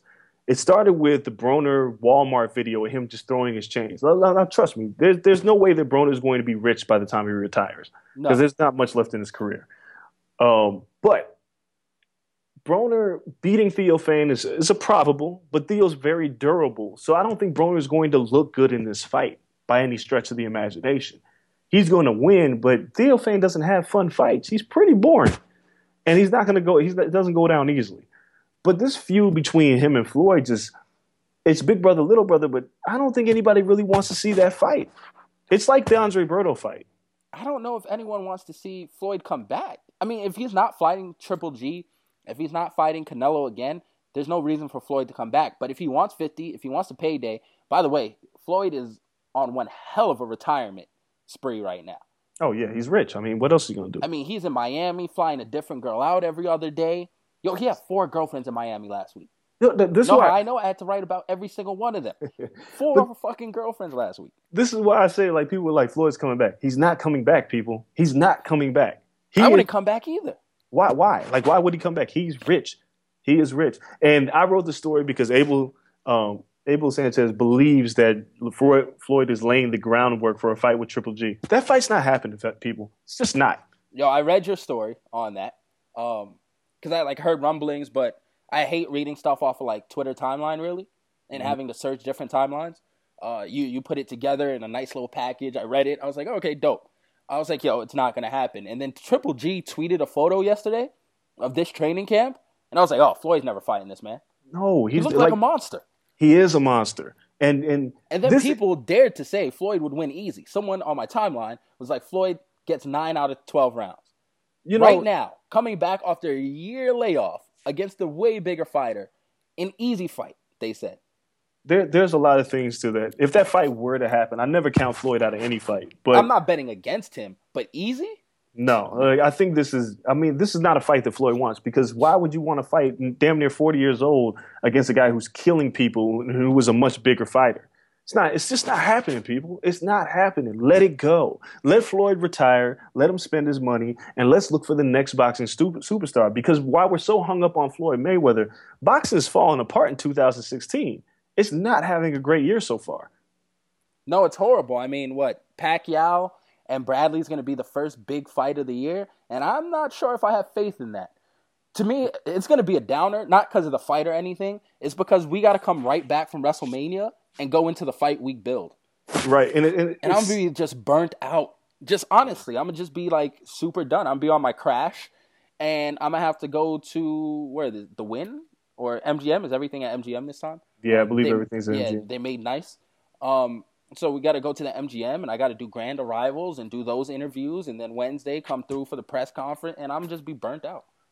Yeah, I mean, the fight doesn't have a lot of steam behind it. It is the Pacquiao's last fight, but after the showing with Mayweather, a lot of people are just like, dude, whatever.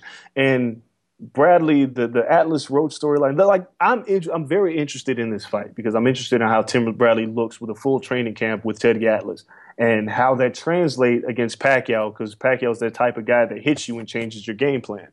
I'm interested in the fight, but what's the meaning behind it at the end of the day? If Pacquiao wins, he retires and Bradley goes away being 0-3.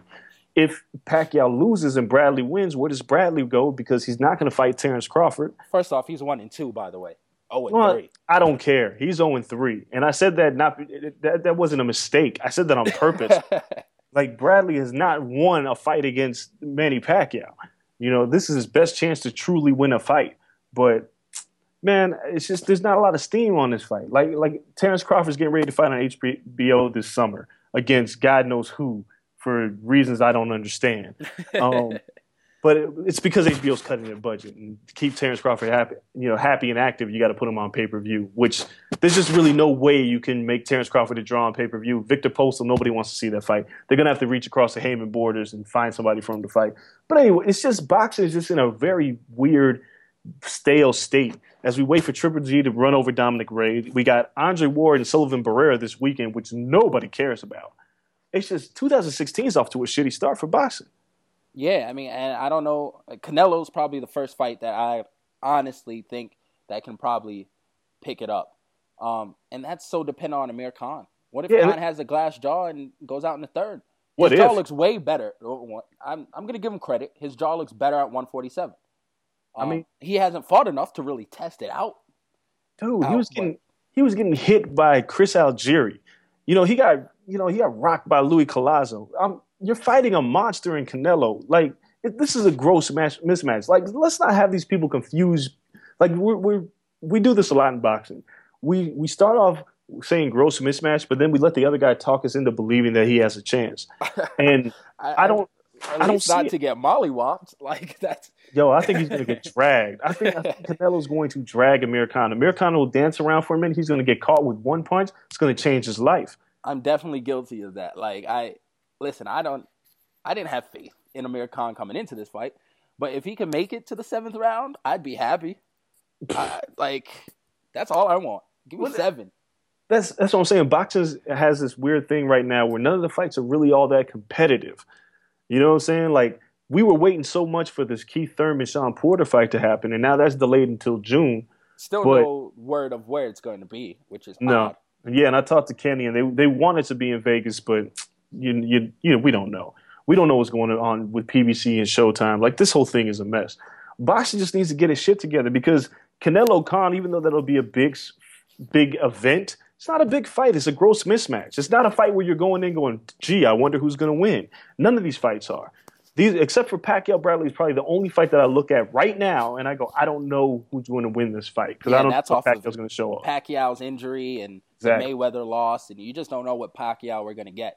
If we're going to get, Governor Pacquiao or Senator Pacquiao, whatever the hell he is, or if we're going to get, the fighter that he was 4 years ago. Or the gay bashing Manny Pacquiao. I don't know how that guy looks in the ring. He might be a different guy. I don't know. I don't know what Pacquiao we're getting, but it's the only competitive fight that I see. I mean, fortunately, we're going to get Chris Algieri and Errol Spence, which I'm looking forward to. Just to see Errol Spence is just going to mollywop him too, though. It's a horrible mismatch. It mismatches all around. It's not as gross of a mismatch as the other fights that I've mentioned. Like Algieri, they're just feeding Algieri to Algieri can fight. Look, Algieri's not a horrible fighter. Algieri gave Amir Khan a run for his money. Like, they're in the same weight class. Errol Spence needs to step up in competition. I understand that fight far more than I understand Amir Khan and Canelo Alvarez. Algieri and Robert, the Ghost, are exactly in the same boat as me, and as far as I'm concerned. Like, they are people where you're just going to feed them. You're like, yo, we have a young guy. We want them to fight someone who has a good resume, and they're definitely going to win. Get Guerrero or get Algieri. And that's what they are right now. But I'm fine. Fought Pacquiao, so they're going to feed him to young guys and be like, oh, this guy fought Pacquiao, and he was a world champion before then.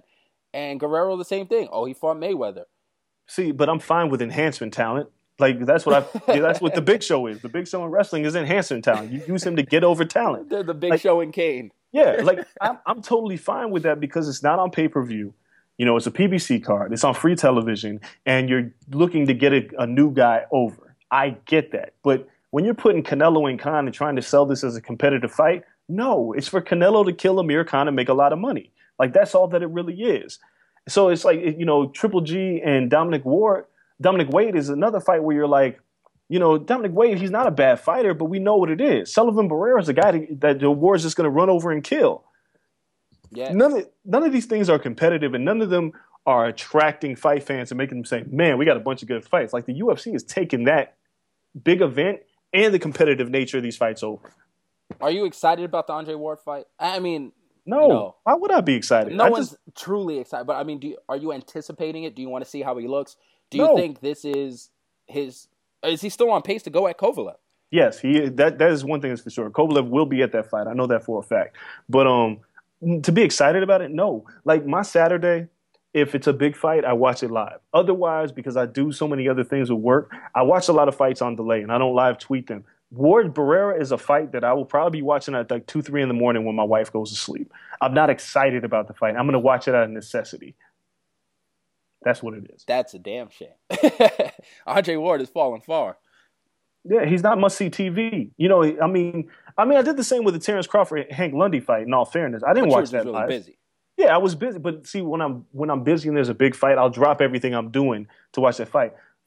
Like to get involved in like Twitter exchanges to analyze the fight. Like, I knew Terrence Crawford was going to kill Hank Lundy, so I just was like, you know what? I'm just going to watch it the next morning, or like at 5 in the morning, like when I'm up and doing whatever. But like, Andre Ward's not must-watch TV. He's not like what do they call, like, Scandal and How to Get Away with Murder, things that you need to watch now so nobody spoils it for you. Spoiler alert. Yeah, Ward's not that guy, right now. This Sullivan Barrera fight's not that fight. Triple G, on the other hand, is a fight I'll probably watch when it happens. Like, because it's Triple G. Wait, I feel like I have a fight that weekend. We probably do. Oh, we Actually, got Bones Jones. We have John Jones. So I won't be watching it. You won't watch it live. So I'm lying. The bigger event is John Jones, Daniel Cormier. And that's where boxing is losing right now because none of these fights have that whole, I have to see this now. None of them do. Nothing. Without Floyd Mayweather, you really realize how big of a void there is in boxing. And even when Floyd was here, it was just a big event. You know, because if it wasn't Mayweather-Pacquiao, like Mayweather-Berto, nobody cared about. Yeah. So, you know, it is what boxing just needs to fix itself. Floyd got out at the right time because it was a sinking ship. He got his dough and he bounced. Yeah, so I don't know, man. Boxing's in a weird place. I love it. I still love the sport. I still look forward to going to a lot of these fights, but it's just nothing that I'm like a non-boxing fan. I'm sorry, I can't convince you to watch boxing right now. No, it's like if that was my job, I'd fail miserably. It's that weird like transition period right now because they're stars. There's stars coming, and if you want stars, listen, 2 years, 3 years, they'll be here. They just don't know what to do with them now. I'll say this now: if Triple G Canelo does not get made this year, 2016 is one of the worst years in boxing. Yikes. There's been some bad years. But, I mean, there's always a star at least carrying stuff. Triple G Canelo has to be made this year. It has to. Boxing desperately needs that fight to happen. And the only other fight that I could say could salvage that fight not happening is Ward Kovalev. But even Ward Kovalev is not as big as Triple G and Canelo. Because if Triple G and Canelo don't fight, we know why. And it's because it's a bunch of bullshit about weight and money. Yeah. It's just boxing can't have that continued. Like, it's got so many black eyes. You only have 2 eyes. It's like there's so many black eyes on boxing right now. Like, it needs a big fight to pull it out of the bullshit that it's in right now. Or a great heavyweight fight. Like, not a bullshit heavyweight fight like we just saw, Klitschko have. But like a Wilder Klitschko, which wouldn't happen until early 2017. So I know It's not like 2016 saving.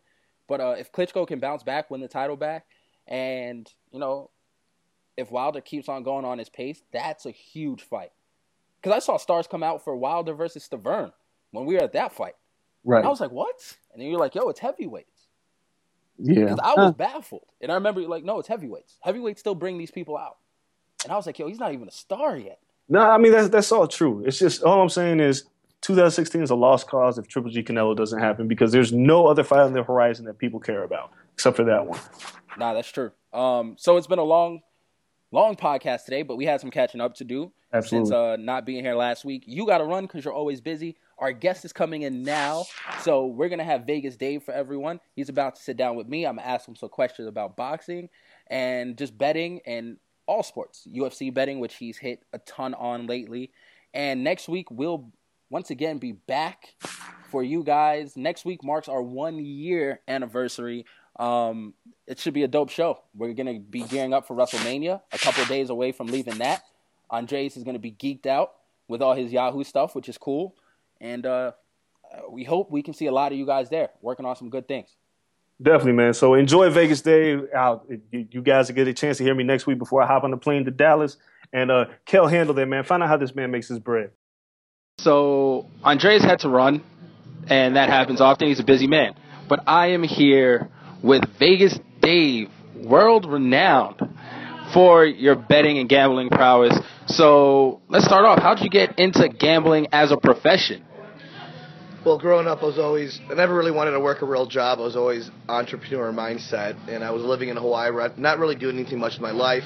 Found out you could gamble on sports, and decided I wanted to go to the mecca of gambling, which is Las Vegas, Nevada.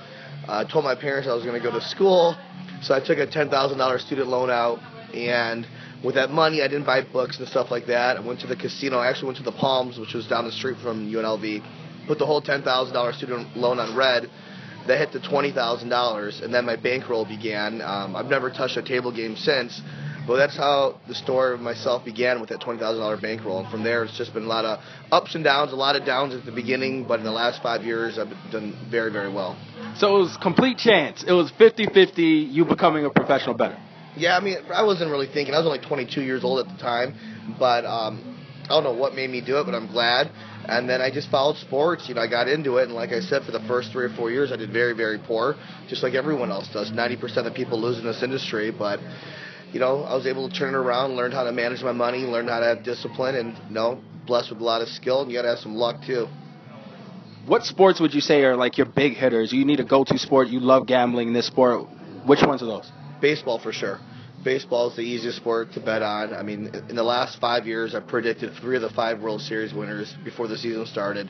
Last year was the big record-breaking with the Royals.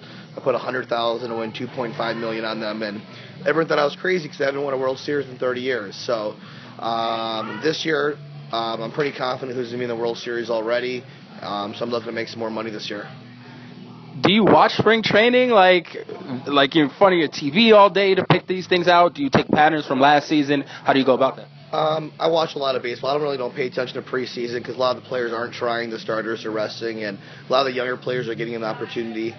A lot of people are trying to avoid injuries, so I pretty much followed what they did towards the end of last year, and anybody who they picked up in trades or got rid of or acquired, which is key too. With that being said, do you, I don't want to say hedge your bets, but is it like going into next season, you're like, okay, these 3 teams are going to be in the World Series. Let me put a little bit of money on each, and then the payout's going to reimburse you? That's what I did for March Madness, actually. For baseball, I just did the Royals. The Broncos, that I just hit $2.3 million a month ago, that was my number 1 team, but I had a backup for a little bit less, which was the Arizona Cardinals. I always have a backup. So baseball this year, I'm not as confident like how I was with the Royals. So as of right now, I have it narrowed down to 2 American League teams and 1 National League team for the World Series. Wow.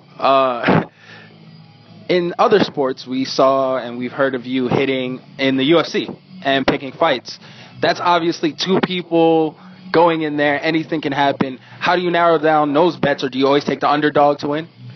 The last 3 UFCs I've done very well. I hit Holly Holm, 11-1 underdog that paid me $240,000 off $20,000, and then a month later I did Conor McGregor. He was a little underdog to Aldo, and I hit that for $30,000, and then the big one was Misha Tate. I hit $300,000 on Misha, but I knew Ronda was due for a loss. A lot of parity in pro sports. Very hard to run the table and win 10, 15 fights in a row. Holly was a world-class boxer. So I knew that if it went over a round, I had a chance. Because Ronda usually finishes fights very fast. That's what happened. With Misha, because Holly looked to be on top of the world, and obviously the stand-up difference was apparent, and Misha was 3 minutes away from losing. How were you during that final round, during the 5th round? That's what I want to know. What was your reaction? I was like, she's got to take her down one more time. Just get one takedown. But I knew Misha was going to win. I told Misha, we were in the air together. That's where we met for the first time when I won the Royals. And I picked Misha from that point on. I put it on MMA Junkie Radio. So you know what? I'm going to make the largest bet in the history of UFC on you. And she's like, really? I was like, if they'll take $100,000, I'm going to bet $100,000 on you. The most they would take was $77 to win $300. And Misha, the truth is with Misha, I looked her in the eyes and I was like, God, she's a champion. She's so smart. She's very cerebral. She's just a smart woman. And I knew that if she had brains like that and she had the experience, she was going this fight, she was 17-5. Plus, she was battle tested. She's fought everybody and she fought Ronda twice. So I thought it was a great opportunity. And I knew she didn't win this fight, she was going to retire. I just knew she was going to win. That's incredible faith. It seems like, so in the past 3 months, you've hit on 3 UFCs and a football championship. And the World Series. In 3 or 4 months. Does that carry you through the whole year? How much do you have to bet? Do you now do so just because it's something you love? Well, in those last 3-4 months, it's close to $6 billion. It's a big run. I've been 86 to pretty much all the casinos now. All the big casinos won't take my bets anymore. I have one place that will take my bets, but I'm not sure how much longer they're going to take it. So that's why I'm running the consulting side. The consulting side is where I sell picks. So I have thousands and thousands of players from all over the world that buy my picks, and I just email them the play. So I have money coming in on the side. Because eventually, these casinos don't like to lose. And I hit them pretty hard in the last 4 months. So I thought they were going to start kicking me out years down the road, but now it's already starting to happen. With that being said, how do you now continue your run of betting outside of consulting? Because consulting is great and you get multiple clients and everything. But you personally, there's other things that came along besides just the money. Your brand grew because you hit these things. Yeah, I mean, it's just that's why I'm always in the media, but I'm trying to lay low now. I mean, I hit my business is doing so well. I set the foundation, so every day I'm selling packages. I'm signing people up, and the great thing is everyone comes to me. I don't go to them, So everyone hears about me on the radio or the news or the media, and they reach out to me. I mean, trust me, I love the bet because it's a one-time opportunity. If I don't get the bet, I lost an opportunity. You're never going to see that again, and I'm just hoping this one casino will continue to take my bets. The ones, like I said, most of them have kicked me out, and there's a couple of them that limited me where I only can win $10,000. And to me, it's just it's not worth it because to me it's a loss. Because if I would have won, I would have bet $100,000, so I lost $90,000. So no matter what, if I can't get the limits, I don't even want to bet. Talking about just losing, and you said you had a tough run for the first 4 years. How was that? I mean, how'd you even go through that and stick it out and be like, you know what, I'm going to get through and it's going to turn around for me? Supportive family, My parents didn't want me to do this. No one wants their child to be a gambler, They wanted me to get an education. But I was always good at what I did. I could pick winners. But I couldn't manage my money before. It was easy come, easy go. I had no respect for money. I had to check myself into Gambling Anonymous. I didn't finish because I was always checking the scores. Then I'd be like, damn, I would have won again. I was right. But the problem, what I realized was, hey, I had the skill, I just couldn't manage my money. So when I realized that I had to have discipline and manage my money and not chase and not play every single game every single day, that's when I transformed more into a professional side of sports betting. You've gone through that. It's taken you to amazing places, amazing events. You're everywhere now. It's not hard for you to get in somewhere. With that being said, how do you now kind of fade to the background? It's like being the lead singer in a rock band and then going to write songs for someone. How do you do that? Well, I'm working on a book right now. I'm also working on a documentary with ESPN. A couple of people approached me about shows, so I'm still going to be out there. I think TV is my calling because I'm a pretty entertaining character, but my passion is sports betting, but eventually, it's all politics in the city. The casinos don't like to lose, and they don't want to take the bets. You can't fight them. There's nothing. I can't send runners. I'm not going to be illegal. I have eyes watching me. So when it's time to go, well, it's time to go. So I have to find another avenue of money. So trying to start investing in real estate and do more stuff on media and television and radio. Now you have one casino left, taking the run. You were saying that your best bet is the MLB. Give us one team. Not even that's going to win it all, because that's your bet. You actually have a business. People have to buy that. One team that was on the bottom of the league last year that has a chance to make the playoffs, or that you think is just going to make the playoffs. Because you picked the Royals 30 years without winning. Yeah, what's the turnaround team for this season? Texas. I hit about $580,000 on them last year. They were at the All-Star break. They were in last place. And to win that division, it was like plus some ridiculous amount, and I bet them to win, and they beat Houston by one game and won the division. So I knew they were going to come back in the second half, and that team's still growing. A lot of people are sleeping on Texas, but they're going to get Hugh Darvish back this year from Tommy John. They have Cole Hamels, so they have two good pitchers. They have the bats, and they have a good bullpen. So I'm not saying they're going to win it, but I'm just telling you that's a good sleeper team. Fight-wise, boxing's kind of died off as far as betting and everything's concerned, but UFC is right up there. Ton of fights just announced. There was just a press conference, UFC Unstoppable.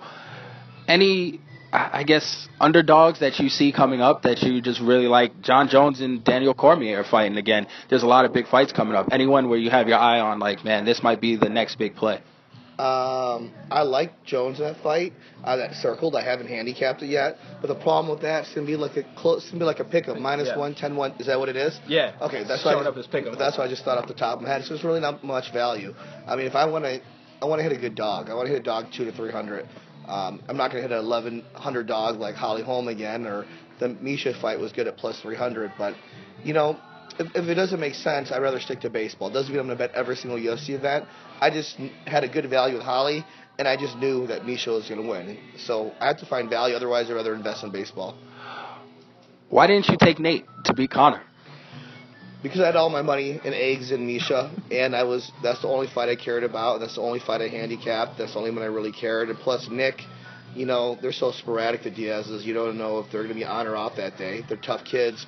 And plus, he got called with 3 weeks, 3 weeks out. I didn't know if he was going to be mentally ready. Of course, he's going to take the fight. but he wasn't prepared, I thought, the way Conor was supposed to be prepared. So I don't like to take fighters on short notice. You know, he got beat up pretty bad in that first round, but was able to submit him in the second. How tough is it being a professional gambler and having a great run and everything and living in Vegas? Just the extracurriculars of Vegas. Is it tough? Is it fun? This is the side that people don't really get to hear about, you know, the perks and the downfalls of it. The perks, I mean, for me, I mean, I don't get anything for free because they know I'm a spender and I have money, so that's the bad thing. So, but nightclub life, I get whatever I want, whatever table, whatever waitress I want. I can go to any club, do whatever I want, never wait in line. Same with restaurants. But the downfall is that people expect you to spend. They know you have money. People always want to come and say hi to you. They all want to drink for free. They all want to be your friend. And, you know, 99% of the people in Vegas are fake, you know. So it's just, you got to keep your circle small. And I'm getting tired of Vegas, actually, you know. Like, I'm getting burnt out. If my family wasn't here, I would move. What's your next move? Like, what's next for you? Where do you go? Do you retire off into the sunset now that you're just giving picks to other people? What's left here in Vegas if you can't go to the casinos and gamble? My family. I've been very close to my family. I mean, I'm working on a book deal and a documentary, so I'm working on a couple projects that's going to keep me busy. I'm going to keep betting until they say no more. So hopefully I have another year left here, and then from there I can retire. I mean, I can retire right now, but I have a passion for sports. I have a passion for making money, and I like helping people, so I help a lot of people make money with my bets. Let everyone know where they can find, obviously, your site and sign up and try to get some money for themselves. My website's www.itsvegasdave.com. Again, itsvegasdave.com.